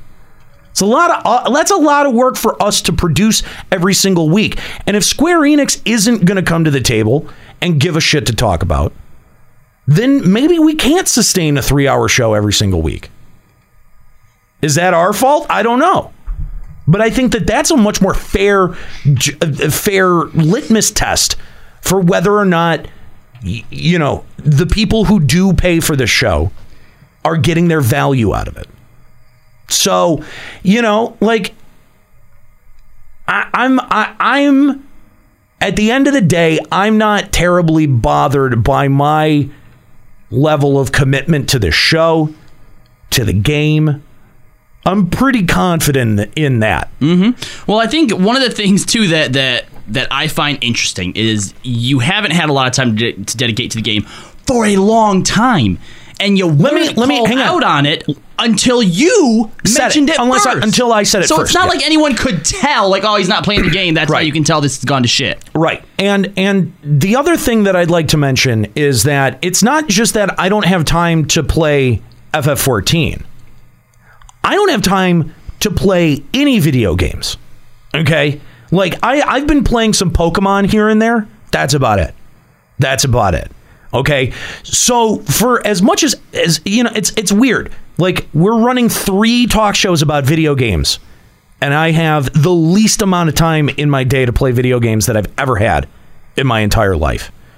And the thing is that as soon as we start making more income off of some of our ventures like Checkpoint, then suddenly we do get to be able to devote more time to this. Mm-hmm. Doesn't he fuck you to the other guys? But this is a 5-person project. No one person gets to walk away with that $2,000 a month that we pull in on Patreon. That's right. That goes to the organization. That doesn't get split between the 5 of us. Yeah, no, we don't get $400 a month for this. No. Hell no. That would help so much. I don't think we even get half of that. Nope. Well, almost. Almost. We get kind of close to it. Hold on, let me math. I don't think I 60 times 4. So 240. 240. Okay. All right. So we get a hair above it. All right. But the thing is assuming we work. Yes. Yeah, assuming that you work. Episode. Right. Yeah. And it's a merit-based pay system. So, you know, we're all 5 of us. Okay, well, hold on real quick, though. It should be noted that, don't worry, everybody, Nika does get less than everyone else. She only gets 230. Because she's a woman. Yes. Obviously. And sorry how I was born. Depending on how Callie's feeling for the day, he doesn't get all of that either. Yeah, that's why I don't shave on Sundays. I want my full my full 240. Yeah, that's kind of funny. You can't joke about that. Yeah, you're not allowed to. Only rape jokes. Yes, Kooky gets paid. I think she makes more than us now. Yeah, Kooky got a raise. Yeah. We assigned her, we asked her to be the executive producer of Final Encountercast and Limit Break Radio and help us out with being a producer on Checkpoint. And we quadrupled what we pay her. Yep. Executive producer. Somehow a cooler title than any of us have. So, I mean... You were never in the running for that, by the way. Oh, I know. Okay. So, for fuck's sake, I mean, like, I feel like as someone who runs a business, like, we run this business as best that we can. And we've done more with that support than most people would do. I don't think most people would reinvest it in the company and in the brand and in the product. They use it to buy swag. Yeah, and sweet kicks. That's and you know what? That's what we would want to do. Like, isn't that the end game? Like, isn't that the reason why you put so much effort and time into developing a show and developing a product that you can entertain people with, so that one day you can make enough money off of it that you can feed yourself and put gas in your tank? I mean, that's just all what we want to do. That's what a lot of these dudes on Twitch are doing. It's what a lot of these dudes who make a living off of this do. Nobody questions their motives. Nobody goes, well, you're a piece of shit for buying sushi rolls. Like, come on. Jux's chest. But I mean, like, come on. Like, we have been as transparent as we possibly can through this whole process. We've explained how we use the money. And to still be met with this response is such a fucking pain in the ass. Well, it's just the odd dick butt now and then. It is. But the thing is that, like, I mean, all of us get this too. All of us get this. If someone is demotivated or someone, when Kahlo had to work a whole bunch of Sundays and wasn't able to show up to the show, you had fans going, well, like, Kahlo clearly doesn't give a shit about this game anymore. Kahlo doesn't care about this show anymore. No, fuck yourself. That gets really irritating to hear. Did people really say that? Yeah. All I got was messages like, the show isn't the same without you, please come back. Yeah, sure you did. Totally did. So until these motherfuckers can either accomplish something, like objectively accomplish something within their own lives, to be able to say, hey, I've done this and I understand what the work level is, and even like, because I understand it, I think you could do more. That's a very different pointed criticism than someone coming in and going, oh, well, he said he's not playing. Clearly the show is bullshit. And now that he's talking about it, that means he's butthurt, or else he would stop talking about it. I saw you again, Ginjimaru. Exactly. And dude, you're still watching, bro. Yeah. And you have a weeaboo name. Right. It's a very weeaboo name. Oh, super weeaboo. Like Ginjimaru, that sounds like a Genji ult. I mean, honestly, I think can I just go out on a limb and say that I'm going to guess that most of these people are the most butthurt about our Daddy of Light segment, but just they couldn't voice it in the moment because they would have been too embarrassed, and the chat would have descended on them like a pack of vultures and just ripped them to shreds. So now they have to go and they have to find little shit to pick out in the show and call bullshit on. They're not even clever about it. They're not. It's because they have small brains. I know. Smaller than And Mika's. Small dicks. Yeah. I bet they don't even have dicks. That's why they're not funny, because they're women. All right, let's take our last caller here and talk to Fate and Darius of Genova. What's going on, Fate? Doing great there. How you guys doing? Doing well. Not too well. A little emotionally distraught. I'm sorry to hear that. Doing okay. What's up? Oh, okay. Well, I just want to talk about content. I don't know what you guys are talking about, but anywho, one of the ladies was like, I'm an interior decorator, and I would like it if there would be like some mounts and no, they like wanted mannequins. Mounts. They wanted mannequins. Mannequins and get it right. See, this guy doesn't know what he's talking about. I'm cutting him off. Forget this, Fate. No, I'm kidding. Oh. Just kidding. Go on. Okay. That was the most defeated okay I've ever heard out of any. Okay. See, now this is how Anira treats our listeners. Why do we have him on our show?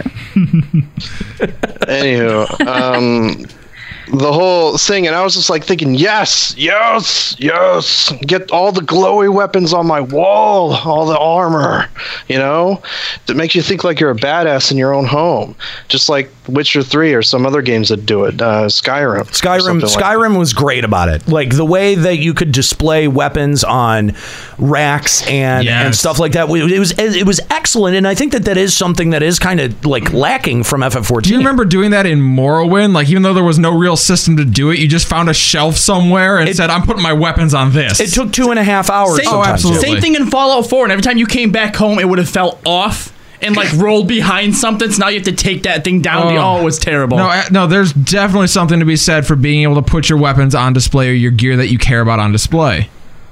But Yosheep P said specifically that yes, they were even thinking about doing it, probably 4.2 or 4.3, and I was really happy to hear that. But then he said right after that, very specifically, that all of his team is working on Stormblood right now, and nothing else, literally nothing else. So all this griping about lack of content until Stormblood comes out, I don't think we're going to find anything significant other than maybe a few story cutscenes here and there that bridges us, and other than that, we're not going to get anything.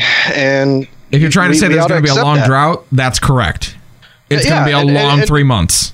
I mean, if you're an MMO player that played, other MMOs in the past, this isn't new. So, I mean, just put it down for a second. What they really ought to do, the only way that players could really affect developers in this instance is if they vote with their wallets. Yes, that's true.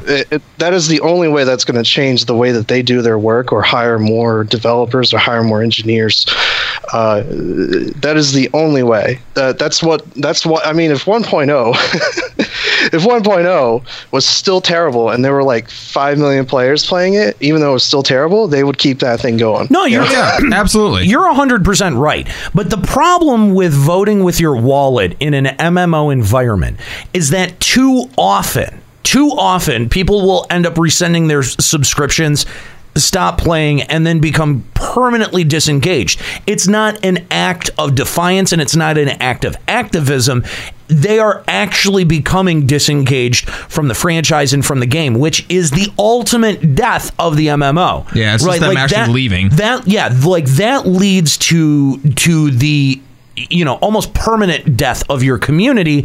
And then I think that's why, that's how you have games that were released in 2007 that are shuttered now, but you also still have games like Ultima Online and Dark Age of Camelot that can still remain relatively profitable, or at least, keep it in the black, right? Like the minute that your operating costs go over what you can take in subscriptions or microtransactions, the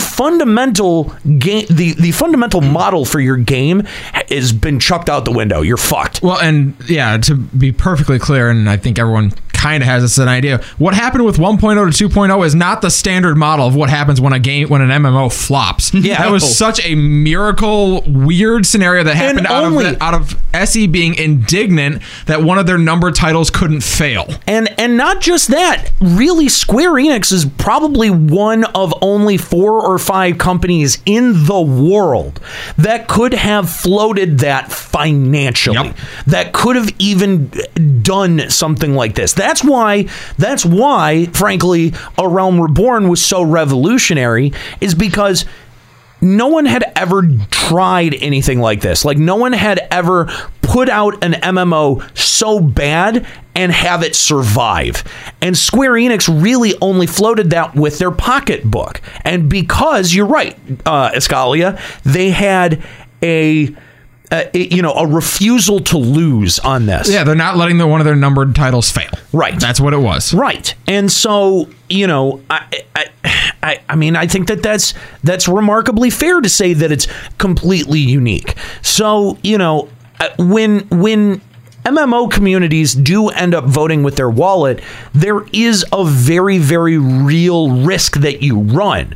Because when you say voting for your wallet, to me that says someone is making the choice to rescind their subscription, but that they are not disengaging from either the community or the game. That's a critical aspect of what we're talking about here.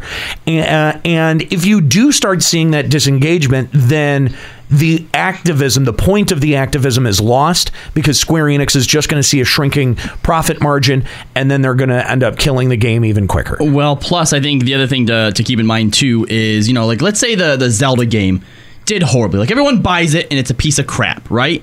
If they try to put out like an expansion and people don't buy that, they would see the numbers. Like people aren't buying the expansion like they bought the game. But with an MMO, if you just cancel your subscription, there's a natural ebb and flow to player fall off and then player reemergence for each patch. And so it's a lot harder to see like, oh, are these people dropping their sub because they're disenfranchised and they want something to change, or are they just going to come back during the next patch?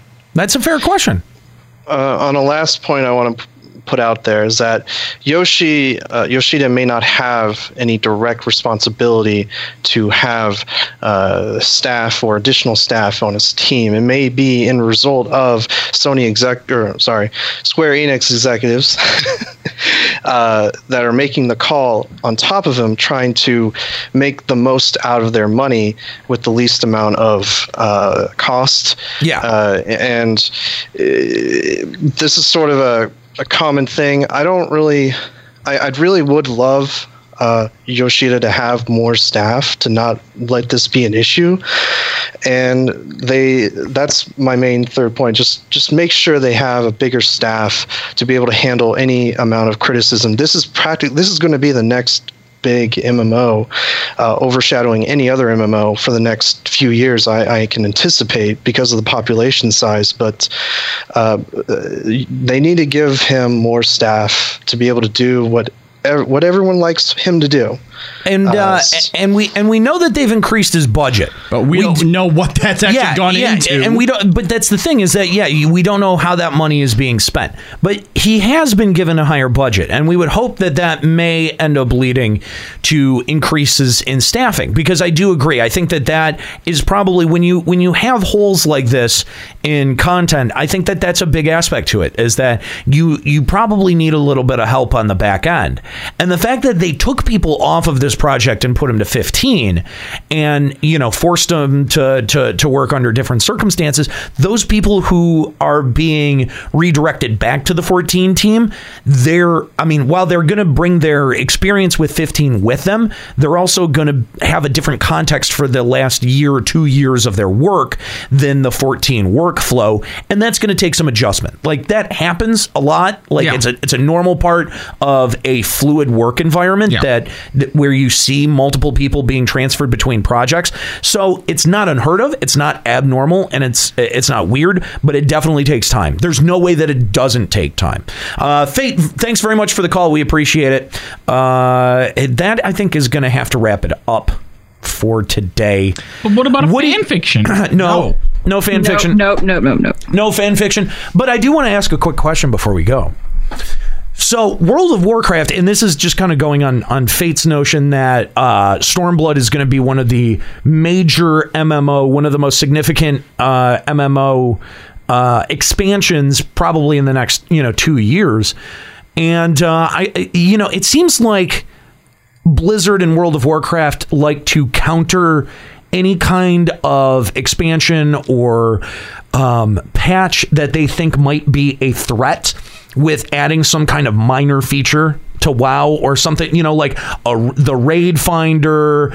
And they usually structure these around the release of either a new MMO or an expansion. So what do you guys see Blizzard adding to World of Warcraft around the time that Stormblood is being released? Space Marines.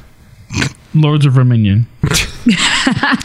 Actually, hold on. When's because I don't know, that I haven't been following World of Warcraft news close enough to know if there's anything big coming out around that time, but the Hearthstone expansion, when's that due out? Next month, early. Oh, okay, so April. Well, and we've got, because it's a busy time of the year. There's a bunch of stuff that's coming out right then. The ESO expansion is dropping within a couple of weeks of that. There's a shitload of stuff that's coming out, and I don't believe that Blizzard won't have some kind of presence. Probably. Didn't they say this is going to be a different kind of year for WoW anyway? Because isn't their usual patch cycle is like, okay, we're going to drop the expansion and then just do nothing for 3 years. Yeah. But they did say that this time around they wanted to do a consistent type of patch cycle, so maybe they will. Maybe. Okay. All right. Well, I did not know that. That's not something that I was privy to. I've been hurt before, Blizzard. You can't fool me. Also, Blizzard, when does Orisa come out? Please come out. All right, that's going to wrap it up here for Limit Break Radio. I want to thank you all for joining us for today. It's been a fun show having all 281 of you hanging out for today. I want to thank all of our callers. Had a lot of callers today. I love hearing that. I really liked that one guy in the chat called in, MRUA. He was actually a really good caller. He was a good cogent point. Yeah. Oh, wait, no, that didn't happen. Oh, no, he pussed out. That's right. Never mind. Okay. That's I remember. Yep. Thanks for jogging my memory on that one. As well as, any of those YouTube commenters that seemed that they felt like they got one up on me, they don't seem to call in very much either. So, the lines are always open. You guys can join us next week. We'll be here starting at 4 p.m. Twitch.tv/Limit Break Radio. Can call in, put Limit Break Radio on your Skype contacts lists, 810-515-8715. Save it in your cell phone or limitbreakradio.com/Discord. Put it on your bookmarks links for next week and come back and join us and give us a call. Talk to us, because if you think you're getting one up on us, you're not. You're not. You're going to be sorely disappointed. Anyway, guys, thanks so much for joining us here at Limit Break Radio. LimitBreakRadio.com is the website. I want to thank again all 280 of you listening at this time. I want to thank our executive producer, Kooky Persona, as well as my crew, Nika Kayanian, Kalo Landis, Juxtaposition, and Ascalia Rayumasa. I'm Nero. Keep listening.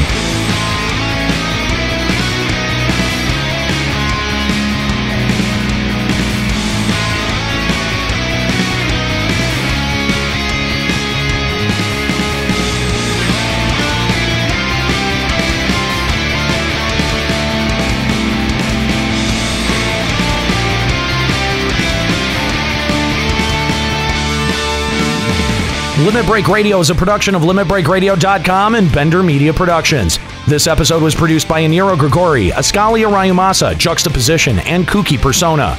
Final Fantasy XIV and Eorzea are trademarks of Square Enix. Funding for Limit Break Radio is provided by Miri Kennett, Satori Komeshi, Dark Flux, Null Packet, Shira Hartslot, and fellow Limit Break Radio listeners. To support Limit Break Radio, visit patreon.com/Limit Break Radio.